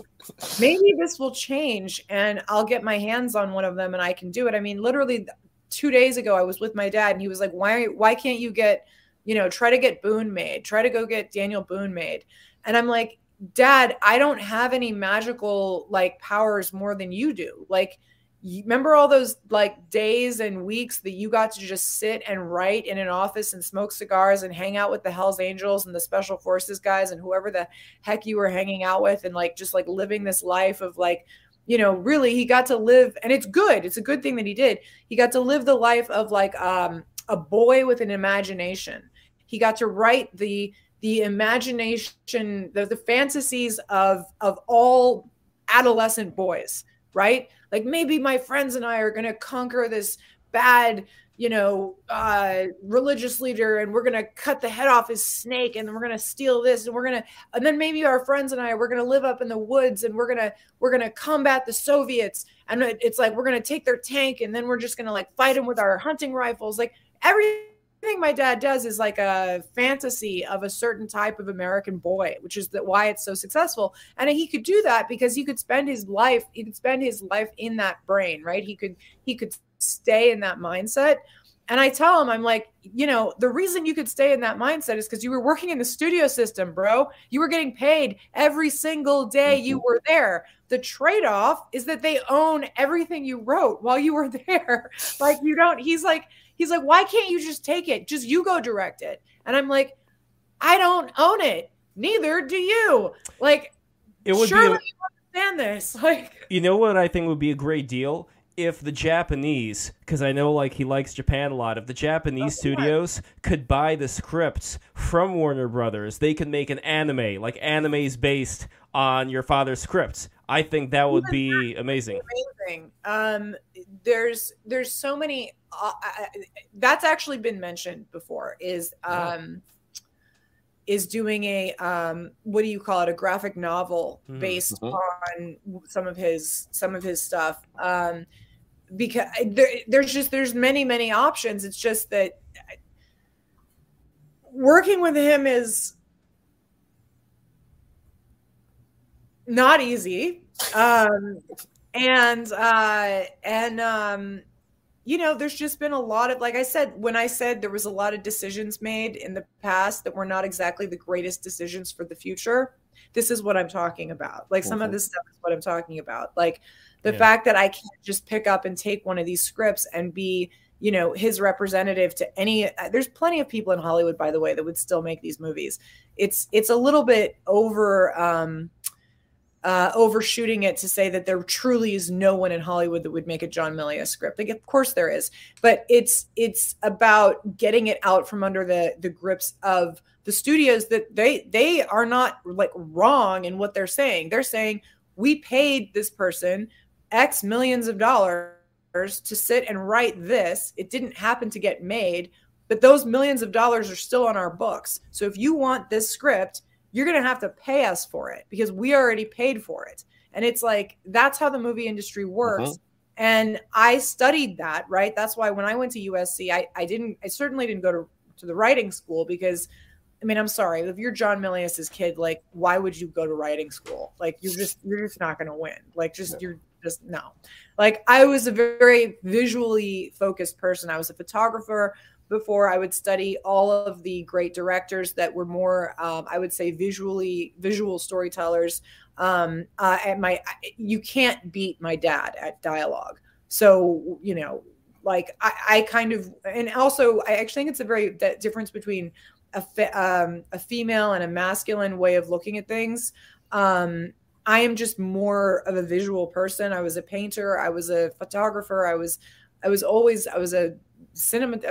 assistant cinematographer for a while.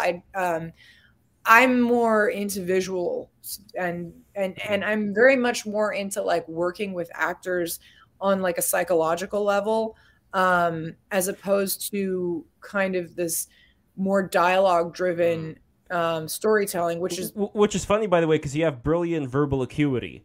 And that is something that I noticed. Like, you were able to really quickly pick up on certain things that were said, and I think that is a great quality. No matter like whether you're saying that the dialogue is not your thing, you have amazing verbal acuity and then visual acuity to boot. So you've got the whole package. Well, my brother would. That was part of the Malice show. I told you there's like one thing my brother would always tell people, which is that I'm one of those kids that didn't go to class, but I got a perfect score on my verbal SATs, but probably a 0 on the math. So worked out. But anyways, so that's kind of the industry reason why we're not seeing Conan the King, even though there's a huge audience for it. It's the studios, and like it or not, I mean, my dad's generation was known for breaking up the studio system, but he was working for the studio system. Like, his office was always at Sony, it was at Warner Brothers, it was at Columbia before it became Sony, I think, when I was a kid. All I know is I didn't visit him in a non-studio office ever. And now you'd say they don't have the money anymore, or they don't want to do these kind of projects where they would pay millions of dollars for brilliant scripts to be written? Because it seems like right now there's not really that much going on. I'll tell you exactly why they don't want to do it, because Hollywood has redesigned its business model that any movie that they make has to be successful overseas more so than it has to be successful domestically. And when you have a very heavily dialogue driven script or a heavily story driven script that isn't like man running from monster or monster turns into car and there's a fight, like the most basic concepts you can imagine, you can sell that anywhere. You can sell that to all of Asia. You can sell that to all of South America, Central America. You can sell that to every country in the world. And that's what you need. If you're making $200 million movies, which, comes down to being about $100 million in production costs and $100 million in global advertising, that's actually how that usually breaks down. That's oh, great. The other cat screaming. Stop it. We're not playing right now. No, stop. Dude. Everybody subscribe, by the way. Those who are watching right now and haven't subscribed, I'm using this cat distraction to ask you to subscribe right now. Anyway. I'll have to jump in super quick. I have to go on dad duty because my daughter needs to do something at school and I need to take her for a night event. So I made my point. Please go ahead. All right, Daniele, go for it, brother. No problem. I need to run. It was a pleasure talking to you guys. Thank you so much. Where can we find you, Daniele? History on Fire podcast, and where else? Yeah, in a rare moment of good decisions, which are rare enough that are notable when they happen, I put together a link tree so that all my links, all the stuff, rather than having to try to say 35 different things, they're all there. So if you manage to figure out how to spell my name, which luckily shows up on the screen, so that helps. And the last name has a lot of L's, but that's Bolelli, Linktree. Everything you could possibly want and more than that is there. So from Substack to YouTube channel to History on Fire podcast to all the good stuff. Excellent. Daniele, thank you so much for coming in. Amanda, would you be able to stick around for a little bit longer? How are you doing? Yeah, I can give us about another 15 or so. Is that okay? Okay, perfect. Sounds good. Cool. All right, Daniele, thank you very much, brother. I really appreciate it. And also, guys, take care, Daniele. And also, guys, if you are enjoying the conversation, you can become a patron, patreon.com/breaktherules today. And by doing so, you're going to support the show. And also, there's going to be VIP events that I've been doing, like some of the, Amanda, you're familiar with Dime Square, right? In New York City. Yeah, so I did a show with them recently with Jason, researcher Johnny. We're talking about UFOs, aliens, stuff like that. So that was a lot of fun. So if you guys want to be VIPs for other live events that Break the Rules is going to be doing, become a $20 patron today. And also Lev's Lens Substack. I did a Substack recently about Alex Jones, the dissection of Alex Jones, I called it, where I have him like in the frog outfit and there's like this red line going through there, because kind of like what we're doing right now, I want to be able to take things from what's been said by people that are warning about troublesome things ahead and kind of say, okay, what are the things that's not going to take us like several lifetimes to go through? What are some very basic things that you could present, that these are the things that pose the dangers and these are the things that we're going to have to tackle? You were mentioning FBI, CIA interfering with basic parental understandings of what exactly their children are or aren't allowed to see. And that's pretty troublesome for me.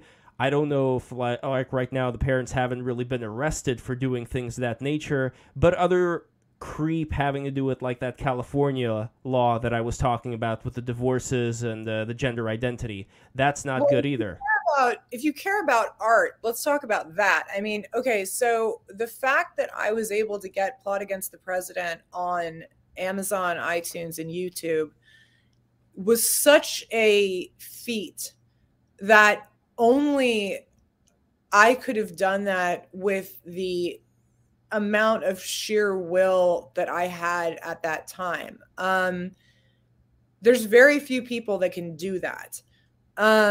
There's a problem there. Even after I did that, Amazon changed their rules so that you couldn't put unsolicited documentaries onto Amazon without a prior approval by Amazon, because that movie did so well. It overcame their algorithm. It was on the front page of everybody. When you turned your Amazon on, it was like one of the first movies, if not the first one, during the first few weeks, and certainly during, months actually. So, okay, so that's not a government intrusion. And the fact that there's other movies that I'm involved with, and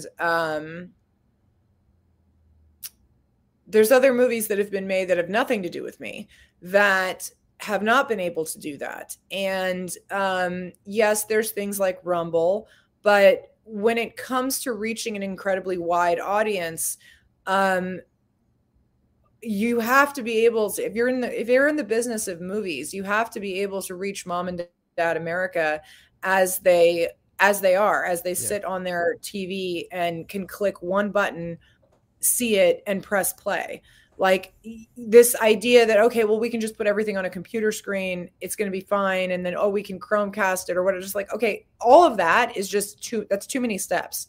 And it's going to hurt the industry, because it's going to hurt people's ability to make money.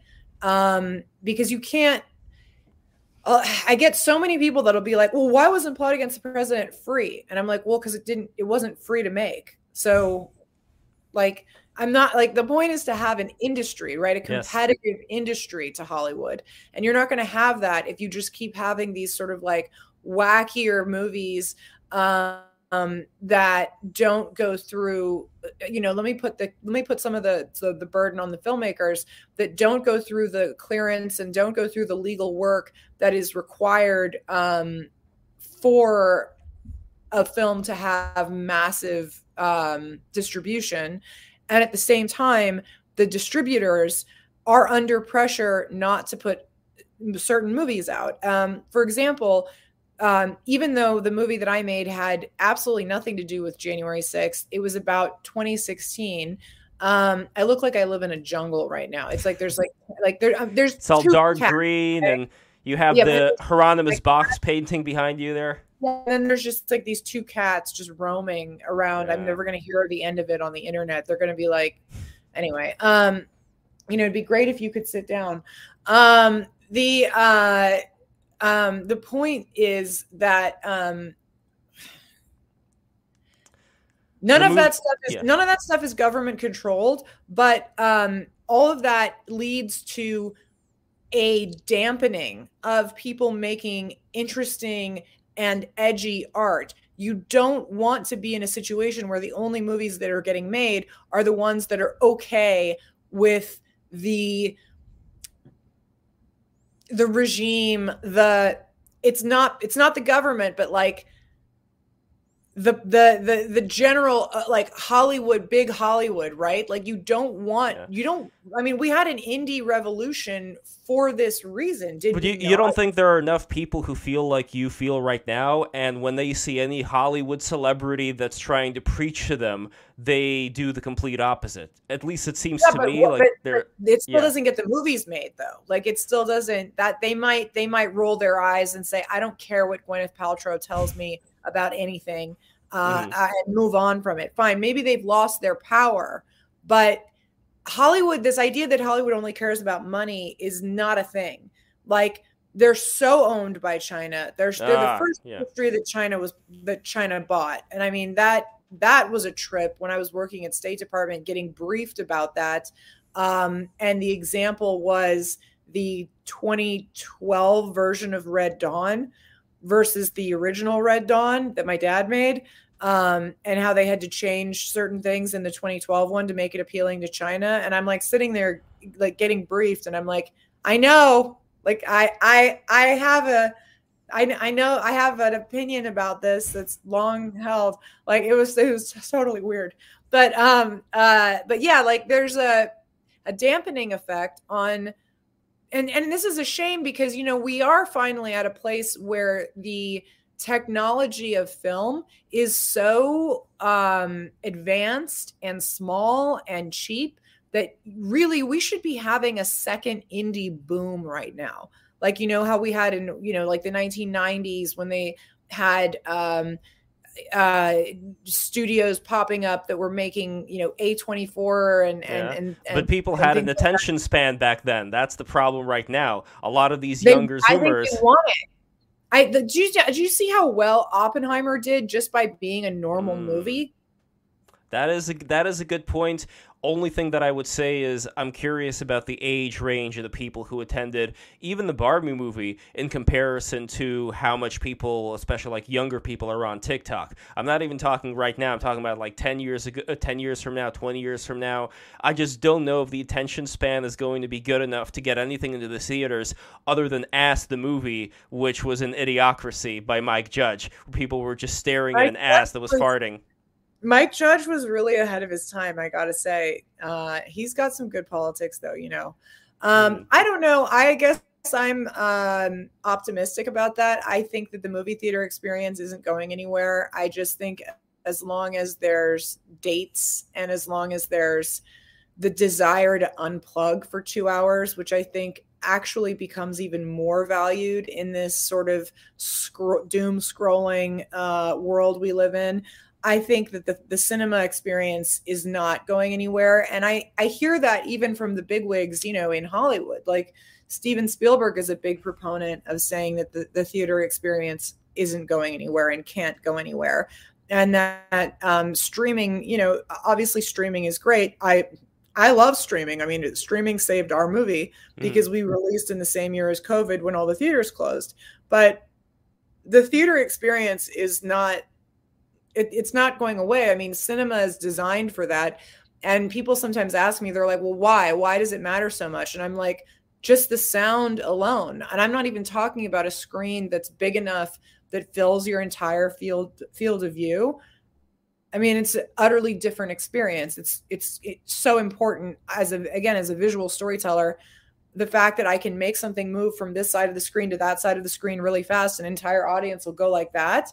Like that's not possible at any home theater. You can put it on your whole wall. The only thing that I would say is a counter, and I agree with you that cinema is not going to be dead until until Elon Musk gets the brain chips into our heads, and then we're just going to be living like your father's just going to be living out his fantasy of being the actual Conan the Barbarian, out there in the wilderness, and that is going to be a whole other stage for humanity. That's going to be a brave new world. But the last thing that I want to touch, is good though.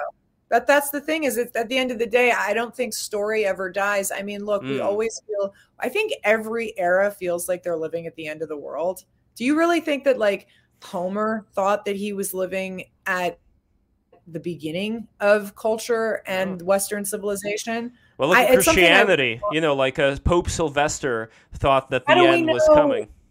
Right. That's what I'm saying. So it's like the story stays. The story of the ability of a good story doesn't lose its power regardless of the medium. I just might that like, if anything, I said I was really black-pilled and I was going to bum everybody out with how dark I think everything is. But that I'm extremely optimistic about, is I think that story at the end of the day will always win. In the spiritual matter, and this kind of relates to the last thing that I wanted to ask you here, in the spiritual matter, do you see the life that we're living in right now as also being a story where, for example, Carl Jung talks about there being these different aeons that people live through, and right now we're going into the age of Aquarius, which is going to be different from the age of Pisces that was like the time of Jesus, which had its own particular spiritual leanings when it comes to like self-sacrifice and things like that, and now there's supposed to be, according to this interesting dude I had on the show, Meme Analysis, there's going to be a divergence where you're going to have one group of people that's going to go more within. They're going to try and figure out like what exactly is up with all these different religions. What are they trying to tell us? What are the processes that we're going to be experiencing when we die? What is the afterlife? Does reincarnation exist? How does all this work? And then there's going to be another group of people that are just going to be plugged into, I'm sure you're familiar with this term, goon cave. They're going to be plugged into, their goon machine, and they're going to have like this harem of anime girls inside of their heads. And they're just going to be stuck there. They're just going to be, being drained of their life force, and eventually their spirit is going to die because there's not going to be anything that is like the kind of pressure that you talked about when you were hated, nor the kind of pressure that, let's say, our ancestors had to go against in order to grow.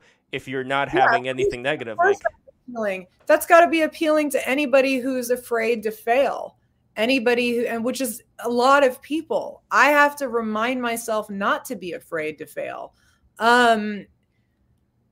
It's just that I don't really go into this. I don't buy into this ages thing so much, but at the same time, I don't disagree that there are, and I think there have always been two different kinds of people that will always take, even if it's more uncomfortable, the reality fight, versus the people that, and I can think of different people that I've known in my life that I'm like, oh yeah, that one would check out. That person would check out. They would check out at the first opportunity to put the headset on and just be like, nope, I'm living out. I don't care if it's real or not.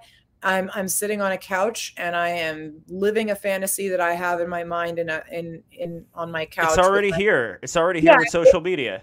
I mean, yeah, for sure. And it's like, but at the same time, there's a reason. This is going to sound crazy, but there's a reason, of course. Like I said, Conan was the most impactful movie on me that my dad made. And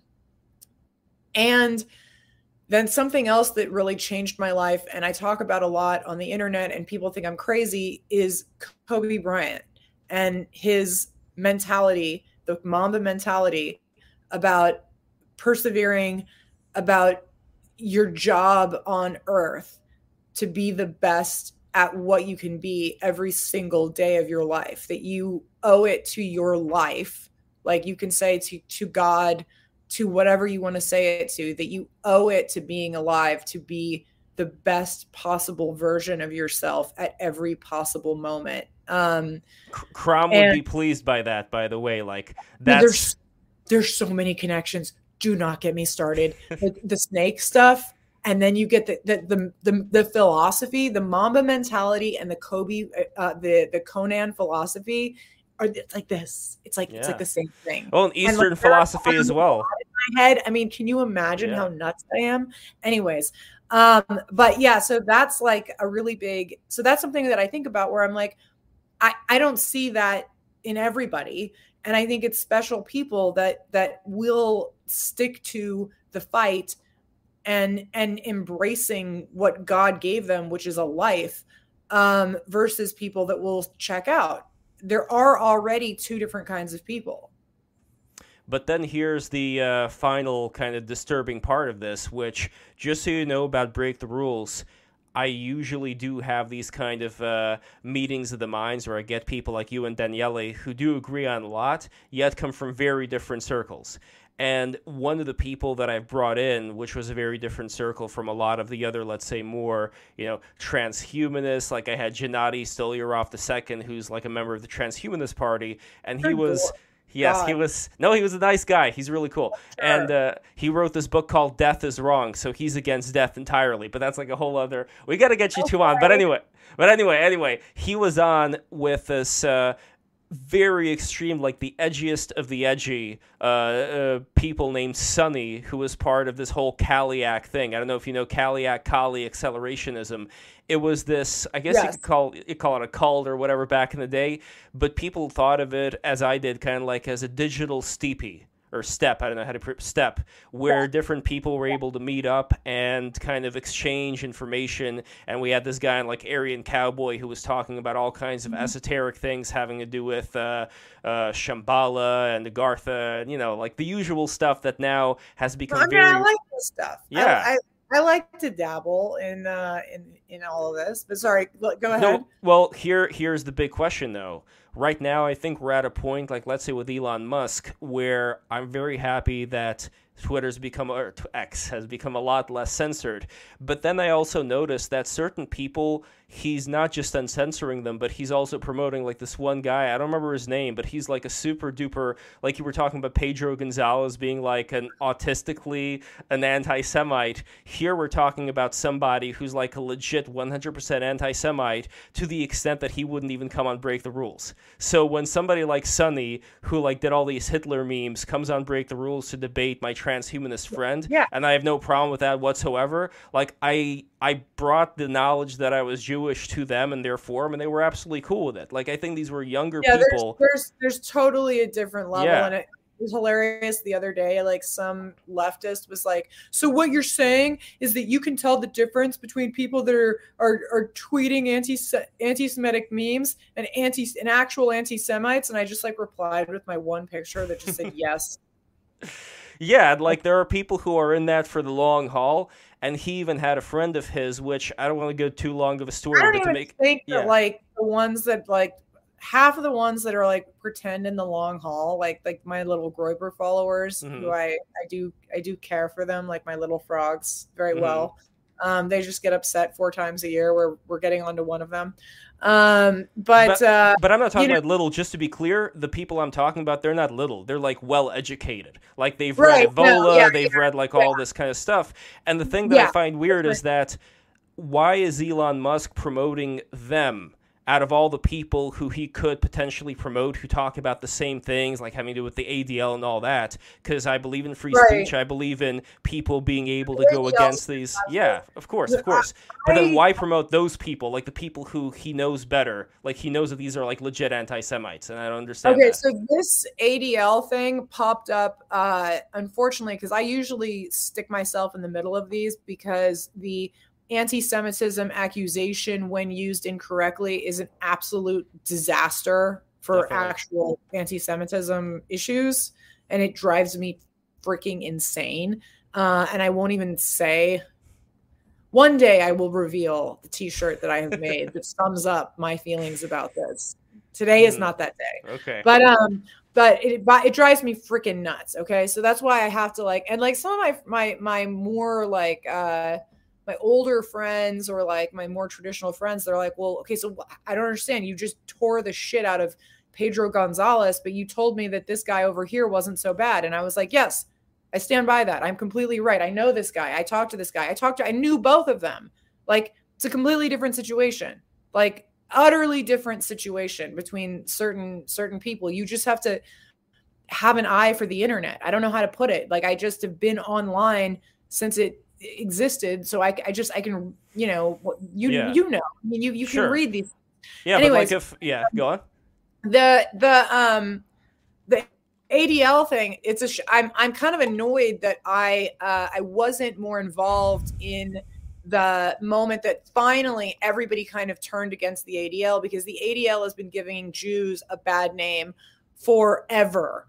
And they've been just a total disaster and no help. I mean, not no help. They have been actively politically terrible for Jews.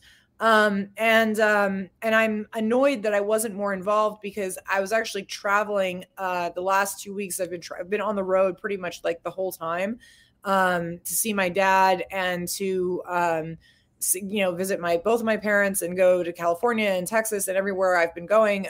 It's been kind of insane. So I've been very off the topic, and I actually don't know which guys you are referring to. I can tell you later, not even because I don't want to remember now. I just don't remember the guy's name. But let's pretend if it was in this scenario, if it was somebody like Pedro Gonzalez, let's say, and you found out that this is the guy who Elon Musk was promoting, like, that wouldn't be great.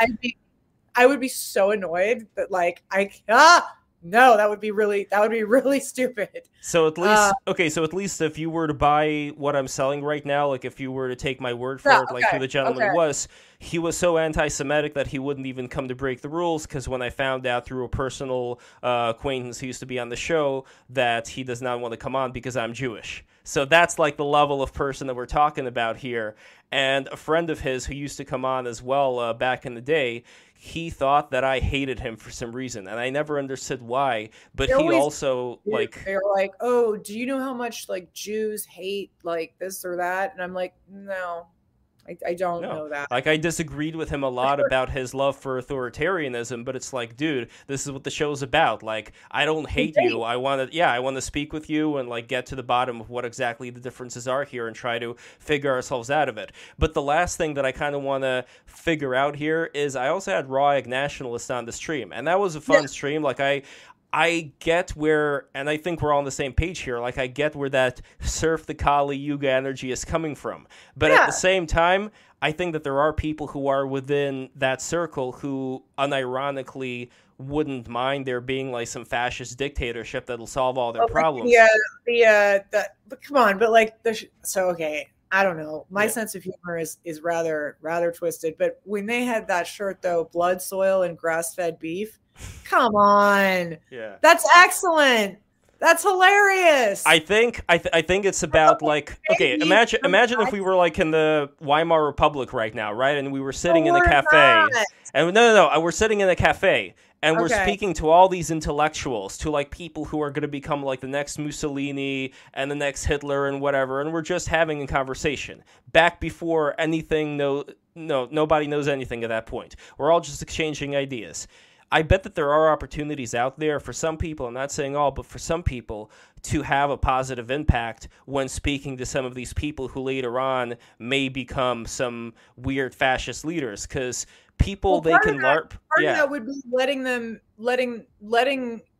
have fun and make jokes that aren't serious, and not acting like there's a certain something you can never talk about and you can never make jokes about. So I think that letting the steam out is actually important. That's again why the ADL, I think, was such a disaster, and why certain organizations, I mean, I remember when I was in the admin, having to explain to certain individuals who had proposed an anti-Semitism czar that would police the internet and I was like, no, stop. How are these people so clueless? Like, Dude, this is what I don't get. They're their own worst enemy. I know. Okay, know. the best thing I think to be done is, number one, sure, let them have fun, but number two, actually get people who are kind of what I want to do with BTR. Get people who are professionals in their field, whatever, to actually speak with a lot of these people and to like sit down and thoroughly like go through. Okay, you have questions about society, you have questions about what was going on back there in the Middle Ages with like the banking or international finance. Let's have at it. Let's talk about everything. I don't care. And what I always do is I'm always like, I have this weird thing where I always have this conversation with like the Groypers or with whoever about like IQ, for example, where I'm like, but you guys love this conversation. You love the IQ conversation until it gets to this one place. And that would be with the Ashkenazi Jews. And you suddenly get really pissed about that. I don't understand. Do you believe that IQ has anything to do with where you might end up in society or not? And thus, if you believe that it does, you would have to, if you study IQ at all, you would have to say that Ashkenazi Jews have higher IQs than they're overrepresented in the like the curve, if you will. So in the chess, music, science, everything. Well, just literally everything. So they're going to end up in leadership positions. Forget even being inventors and come up with new ideas and psychology and this and that, because they'll point to like Karl Marx, or they'll point to like the bad side of it. But you're like, yes, but there's just as many on the good side. And the issue is that they'll actually, what you're looking at is a group of people that tend to rise to the top of whatever they do. And I frequently use the argument of like, if you had a garbage man's association, okay, like forget the international banks, just the Association of New York Garbage Picker-Uppers, the guy that's the president, probably the only Jew in the organization. I'm just saying it's extremely likely. And it's just because they tend to be out of, and I'm not saying all of them. I'm not even saying like I'm not saying myself. I do it as a joke on the internet because it's funny and everybody does it. But like, I'm not saying even my own family or anything about myself or this or that or the other or because that's the race. Well, they were like rock stars in Cincinnati, from what you were talking about earlier, right? Like. Cincinnati. Yeah. Don't make me laugh. The Cincinnati one. Remember I said the wrong thing where I was like, instead of Cincinnati Schindler, I said Cincinnati Hitler. Yeah, but they were in charge of the gas. Oh my God. That show was such a brilliant train wreck that it was just like, oh, it was so great. I love Michael Malice. He's a real sweetheart. Yeah. I met him at Skankfest back in the day. Oh yeah. He's been. I mean, so many of those guys, like back from the Red Eye era, from like Fox and stuff like that. But my point is just that it's like, okay, so sure, yeah, I do think it would be important to have conversations like that with people who are potential future leaders, because you don't want them going Pedro style, autistically serious. Like, you want them to understand that it's like fine to joke about and to like, I mean, we joke with each other. It's like, let's all joke with each other. It's the same way that like, you know, people will look back on the 90s as like the height of race relations being fine, because comedians were always joking about each other, and every comedian was always joking about race, every single race, not just like two races, but all the races and like all the religions and all the everything. And everybody was poking fun at everybody. And that's actually how you get along. And that's actually how you like just enjoy one another and not have big problems. That's why I think it's important to like let people have jokes. But at the same time, that's why I also think it's important to go to bat when people are like, oh, like, but you guys are all the ones that are about letting the migrants in the borders. And I'm like, well, then why was the hardest core people in the Trump administration about closing the border a guy named Stephen Miller, who's a Jew, my boss, who was a Catholic, and my coworker, who was another Jew. So you had two Jews, 3 Jews and a Catholic were pretty much the hardest core people you were going to find on immigration in the Trump White House. So tell me why, again, you're just going to find these people rising to the top of their situations. Like, that's what happens. I like using the analogy of Gandalf and Saruman, how you have good wizards and bad wizards, but they both happen to be wizards. And if you grow up in like an urban environment where you go to college, who are you going to be surrounded by? You're going to be surrounded by leftists. And the only jobs, if you go into media, that you're going to have for the most part, guess what? They're going to be all the cathedral leftist bullshit narrative type of jobs, and that's the environment you grow up in. If you grow up somewhere else, like in Cincinnati, Ohio, and you're more like doing like some industry related things there, that's a very different environment, different crowd of people that you grew up with. And I think that's the real thing that people kind of miss from this whole equation. And a different kind of too. Yeah, exactly. Like how different a lot of those environments are. And even like with the USSR, like back then, there was this impression that people have of like these, nebbish Jews that, don't want to go to war like the proud Russian soldiers. Right. Most of the volunteer... just real quick, like most of the volunteer jobs, not jobs, but volunteer positions during the Second World War, which were super dangerous, were taken up by a lot of these so-called nebbish Jews, where they had to sneak into the front lines there, and that was like the riskiest thing you possibly do. Because a lot of them, I think at that point, maybe it was because like all of the pressure from the pogroms and all of that kind of made somebody who's not afraid of death anymore. And Absolutely. Somebody who is willing to fight for something larger than themselves, while some of the more muscular, macho guys ended up sticking it around, back with the boys there. So I don't know, like it's a weird thing what we're going through right now where I almost feel like just like any other people on the planet Earth, people who are raised in a certain environment where they fear any kind of antagonism from people who they perceive to be anti-Semitic, they would rather not talk about it. They would rather just put their heads down. I don't think we're in an environment right now where we could afford to put our heads down. I think we have to be very honest with what's going on and just like allow people to speak with each other and figure out like what's the next step. How can we address this problem without becoming a dictatorship? Because again, like for me, the thing that I'll be very honest with you, and I think you've been very forthright with me, I really appreciate that. The thing that freaks me out about somebody like Trump, for example, would be not even him, not his decisions that he's made. People think certain things are great, certain things are bad. The thing that concerns me the most is that when you have somebody who does rely on the people as kind of like the tone that's being set for what decisions you're going to make, it really comes down to what is the culture of the people at that point. And I would rather have a more responsible elite that can set a better tone for the people to follow, not in the controlling manner, but in the cultural manner, like elite that are actually cultured. I think we're past that. I think we're so past that, and the elite that we have are so utterly bad, and they're actually so bad for us. If you want to talk about not good examples of Jews that care about individual countries and nationalism, which I think is actually really important. And that's why I actually think one of the most important things that happened was an Israeli Jew writing the book, The Virtue of Nationalism. And of course, I'm talking about Yoram Hazony, who I think is the leading voice in this. And it had to have been written from an Israeli Jew point of view. Is really where my head is at when we talk about this stuff. I don't fear the people because I don't think that they.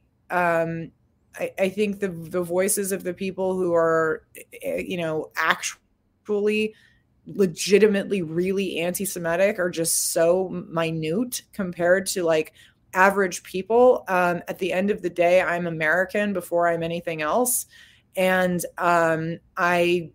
that's always going to be how I am. And I mean, of course, I'm Jewish, but I'm American before I'm anything. So I want America to retain itself as a nation, and I want France to retain itself as a nation, and I want Israel to retain itself as a nation, and on down the line. So nationalism is something I think is really actually very, very important. And when you have that, I actually think you don't have situations that get out of control with dictators and this and that. And also, like, I mean, like the Trump versus future fantasy dictator thing, like I could say this way worse about Biden. Like I could say way like abusive power and abusive. I mean, well, let's put it this way, just to be devil's advocate real quick. Here's a less of a dictator and more of just a policy type deal. When you have people who, let's face it, if we are all in our closed loops, which all of us are just because we have a limited amount of people that we could talk to on a daily basis, and if people watch certain programs that wouldn't really say anything other than, depending on whichever issue we're talking about here, that wouldn't conform to like the full package here. If you agree on this thing, then you're probably going to have to agree on A, B, and C, because you don't want to lose the viewers, right? Like, for example, I am of a different opinion when it comes to the situation with Russia and Ukraine right now than you are, and I think that's perfectly fine. The way that I want to go about it is actually having, I mean, now it's not, we're not going to have time right now, but in general, having... I was about to tell you, don't get mad at me if the computer dies. Because no problem at all. No problem at all. But the last thing there is that's going to require, maybe with my friend Vlad Davidson and Curtis Yarvin, together, that would be a cool stream. Like, that would require like a longer time to unpack. But when it comes to how that particular issue, for example, is portrayed, you're only going to have it portrayed one way when you're on Tucker Carlson, and other issues kind of fall, into that same thing. So my point here with Trump is that... I mean, I was pretty early on, maybe because I did the Russiagate movie, and I had to research Ukraine so much, and I had to be... and also because of potentially doing Plot Against the President too, I have to be, I worked at State Department. I was very, very, very aware of what was going on in Ukraine and what the Atlanticists' desires about Ukraine were for so long. We're going to have different opinions on that because I don't have like memories of like fond memories of like summers in the fjords of Ukraine or something. Like, I don't know if they even have fjords. I'm just making that up. But I don't really have any kind of like attachment to that. I just have the American, like America first sort of like. No, I understand. The only thing that I would say is that my perspective also goes back to America. I want first and foremost what's best for America. I would say that it would be different than what you're seeing specifically with Ukraine, but that's for another day. My main point, though, is that conversation, it would be of a particular type of viewpoint when you're on Tucker versus when you're on, like, I don't know, CNN or something. And what I fear may happen in the future is because people take all of the talking points, whether or not they're correct or not correct, they all kind of, they all kind of take them. And mistakes are bound to be made when you're talking about, like, not even dictator level, but when you're just talking about somebody like Trump or somebody else who's a populist making decisions. What I think the answer there is lessen the power of the mainstream media, which it's already doing to itself. Because I'm able to sit and have a conversation with Daniele, with yourself, where we can say, like, I agree with you on this, this, and this, but not on this, this, and that. And I have this conversation with people every day where it's like, just because I have X, Y, and Z foreign policy position doesn't mean I have whatever position domestically or this or that. Like I said, like, we've got to get to a place of more individualism, in a sense, where we can just simply actually ask ourselves, what is my position on issue X? Like, I don't know that it is the same as everyone else who agrees with me on issue Y. And I actually think that social media and the individualization of like opinion sharing, I think that's actually kind of going in the right direction. I don't think it's going farther away, at least on the right, because the destruction of Fox has basically made it so that, I mean, I and everyone I know at least can look at Fox and be like, they could say two things that I'm like, okay, yeah, I agree with that, but I agreed with that 5 years ago. That's boring. And then like they can say 10 things that I'm like, this is the most retarded thing I've ever heard. Like, why are they even going on about this? Doesn't mean that I go over to CNN and I'm any happier. I certainly don't like that. But again, there's just this disgruntledness amongst, I think, the majority of people when it comes to any mainstream media.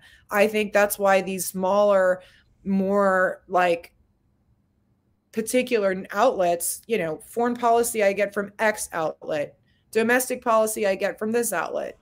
I get my wacky stuff from over here. I might get a little bit, you know what I mean? Like, I don't know. I think it's actually kind of like democratized itself. And in a way, like I'd love to see more interactions, let's say, with Tucker and some pro-Ukraine people. Just as a side, like I know that we differ there, but just as far as having a bit of kind of like counter to whatever it is that's been going on in one circle, and then, for example, having some other broadcaster, having somebody who's more isolation-minded, I think that would be good too. This issue on Iran, for example, I mean, this is one of the countries that was in my portfolio, and it was one of the issues that's a pet issue of mine. And I disagreed with, the Tucker crowd as far as the generals that were on that issue. I disagreed with them off the bat, but once we sat down, there was a couple guys I sat down and had dinner with, and I was like, no, I'm not talking about 5 years into the future. I'm talking about 40 years into the future. And then it's like, okay, then we started to get on the same page, and I was like, imagine a world where there's this power structure. These two structures are keeping each other in check. America doesn't have to be involved. Like, the foreign policy landscape is one where I think most people can really get into some deep conversations about issues and find that they actually agree far more than they disagree. If you're not a total neocon who just wants to go to war all the time and waste our best generations. I mean, I don't think that everyone that has a different opinion than I do about certain issues is that. So no, the only people that I'm going to bring on are those who would see whatever it is, the worst case scenario. Yeah, we're going to try to prevent your cat from doing some neocon bullshit behind our backs. So it's like we want to avoid the worst case scenario. We want our people to prosper in America, like we want best, peace on earth, whatever. But mainly we do want American industry to prosper. We want there to be a high trust society. That's very important, where you don't feel like when your kids go to school, there's going to be culture clashes, there's going to be various things that don't conform to, let's say, a high level of civilization. Let's put it that way. I think that's one of the things that a lot of the, our migrants found when coming over here, is that they did have to conform to a certain standard of civilization. And I think a lot of them did. And sure, you could say like some of it was like waspization or whatever, but I think a lot of it was more Americanization. I had to learn English, and it was very quick for me. It was less quick for my family, but they still learned English. And one of the things we found... did that same back in the 20s that they were here. I mean, this is something to read about in their diaries and whatnot. I mean, that's the idea. And unlike Russians that we were living, like in Russia, where they have all this, you're talking about black-pilled. Like, Russians are the most black-pilled people on earth because of all the slavery they had to go through, under the Mongols. So America was like such a breath of fresh air. We're like, why are these people so friendly? Everybody's so nice. And it's like, that's what I really want to preserve. I want to preserve the high trust society where people are nice. And so far, like, I walk around the suburbs where I live in right now, and that's kind of like that. That's kind of like it. Everybody waves and I wave back, and it's that's what I want to keep. And I want to keep same thing that I think any sensible person wants to keep. And that's what we got to work on, regardless of whatever differences. We just have to hash it out. Next stream, I really want to bring in Curtis and Vlad, and they've been with each other talking for a long time. And Vlad, also a fellow J, by the way. So it's going to be 4 Jews this time around. And Vlad is also a member, but he's super based. Don't get it twisted. He's like a super based member of the Atlantic Council. Oh, Jesus Christ. Yes. Okay, my computer is going to die. But okay. Let's promise to do this again.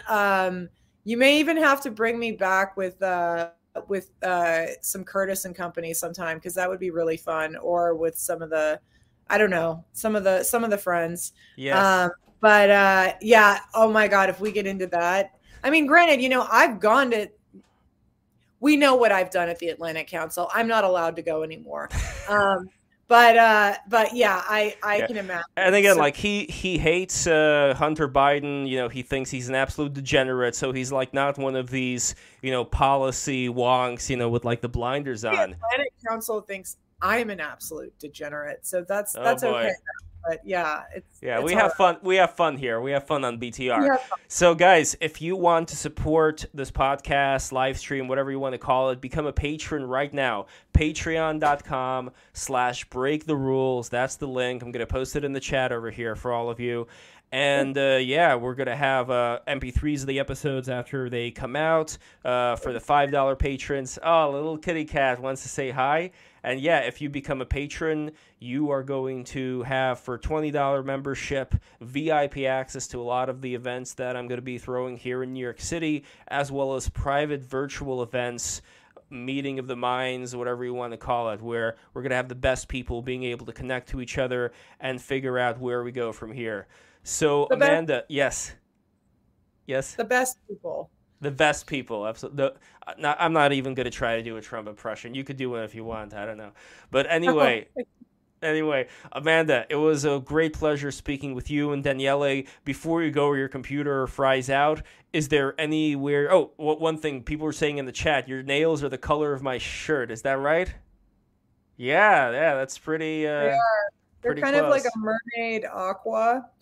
I don't know what I was thinking with that. I was doing like it's the last summer nail color, like kind of like pool. It was the color of like a California pool. Yeah, that's what I was going for. Still feels like summer here in Long Island, but anyway, sure. It feels like summer here too. Yeah, but what would you want to anything coming up? Oh, here we go. The computer died. Amanda, don't die on me.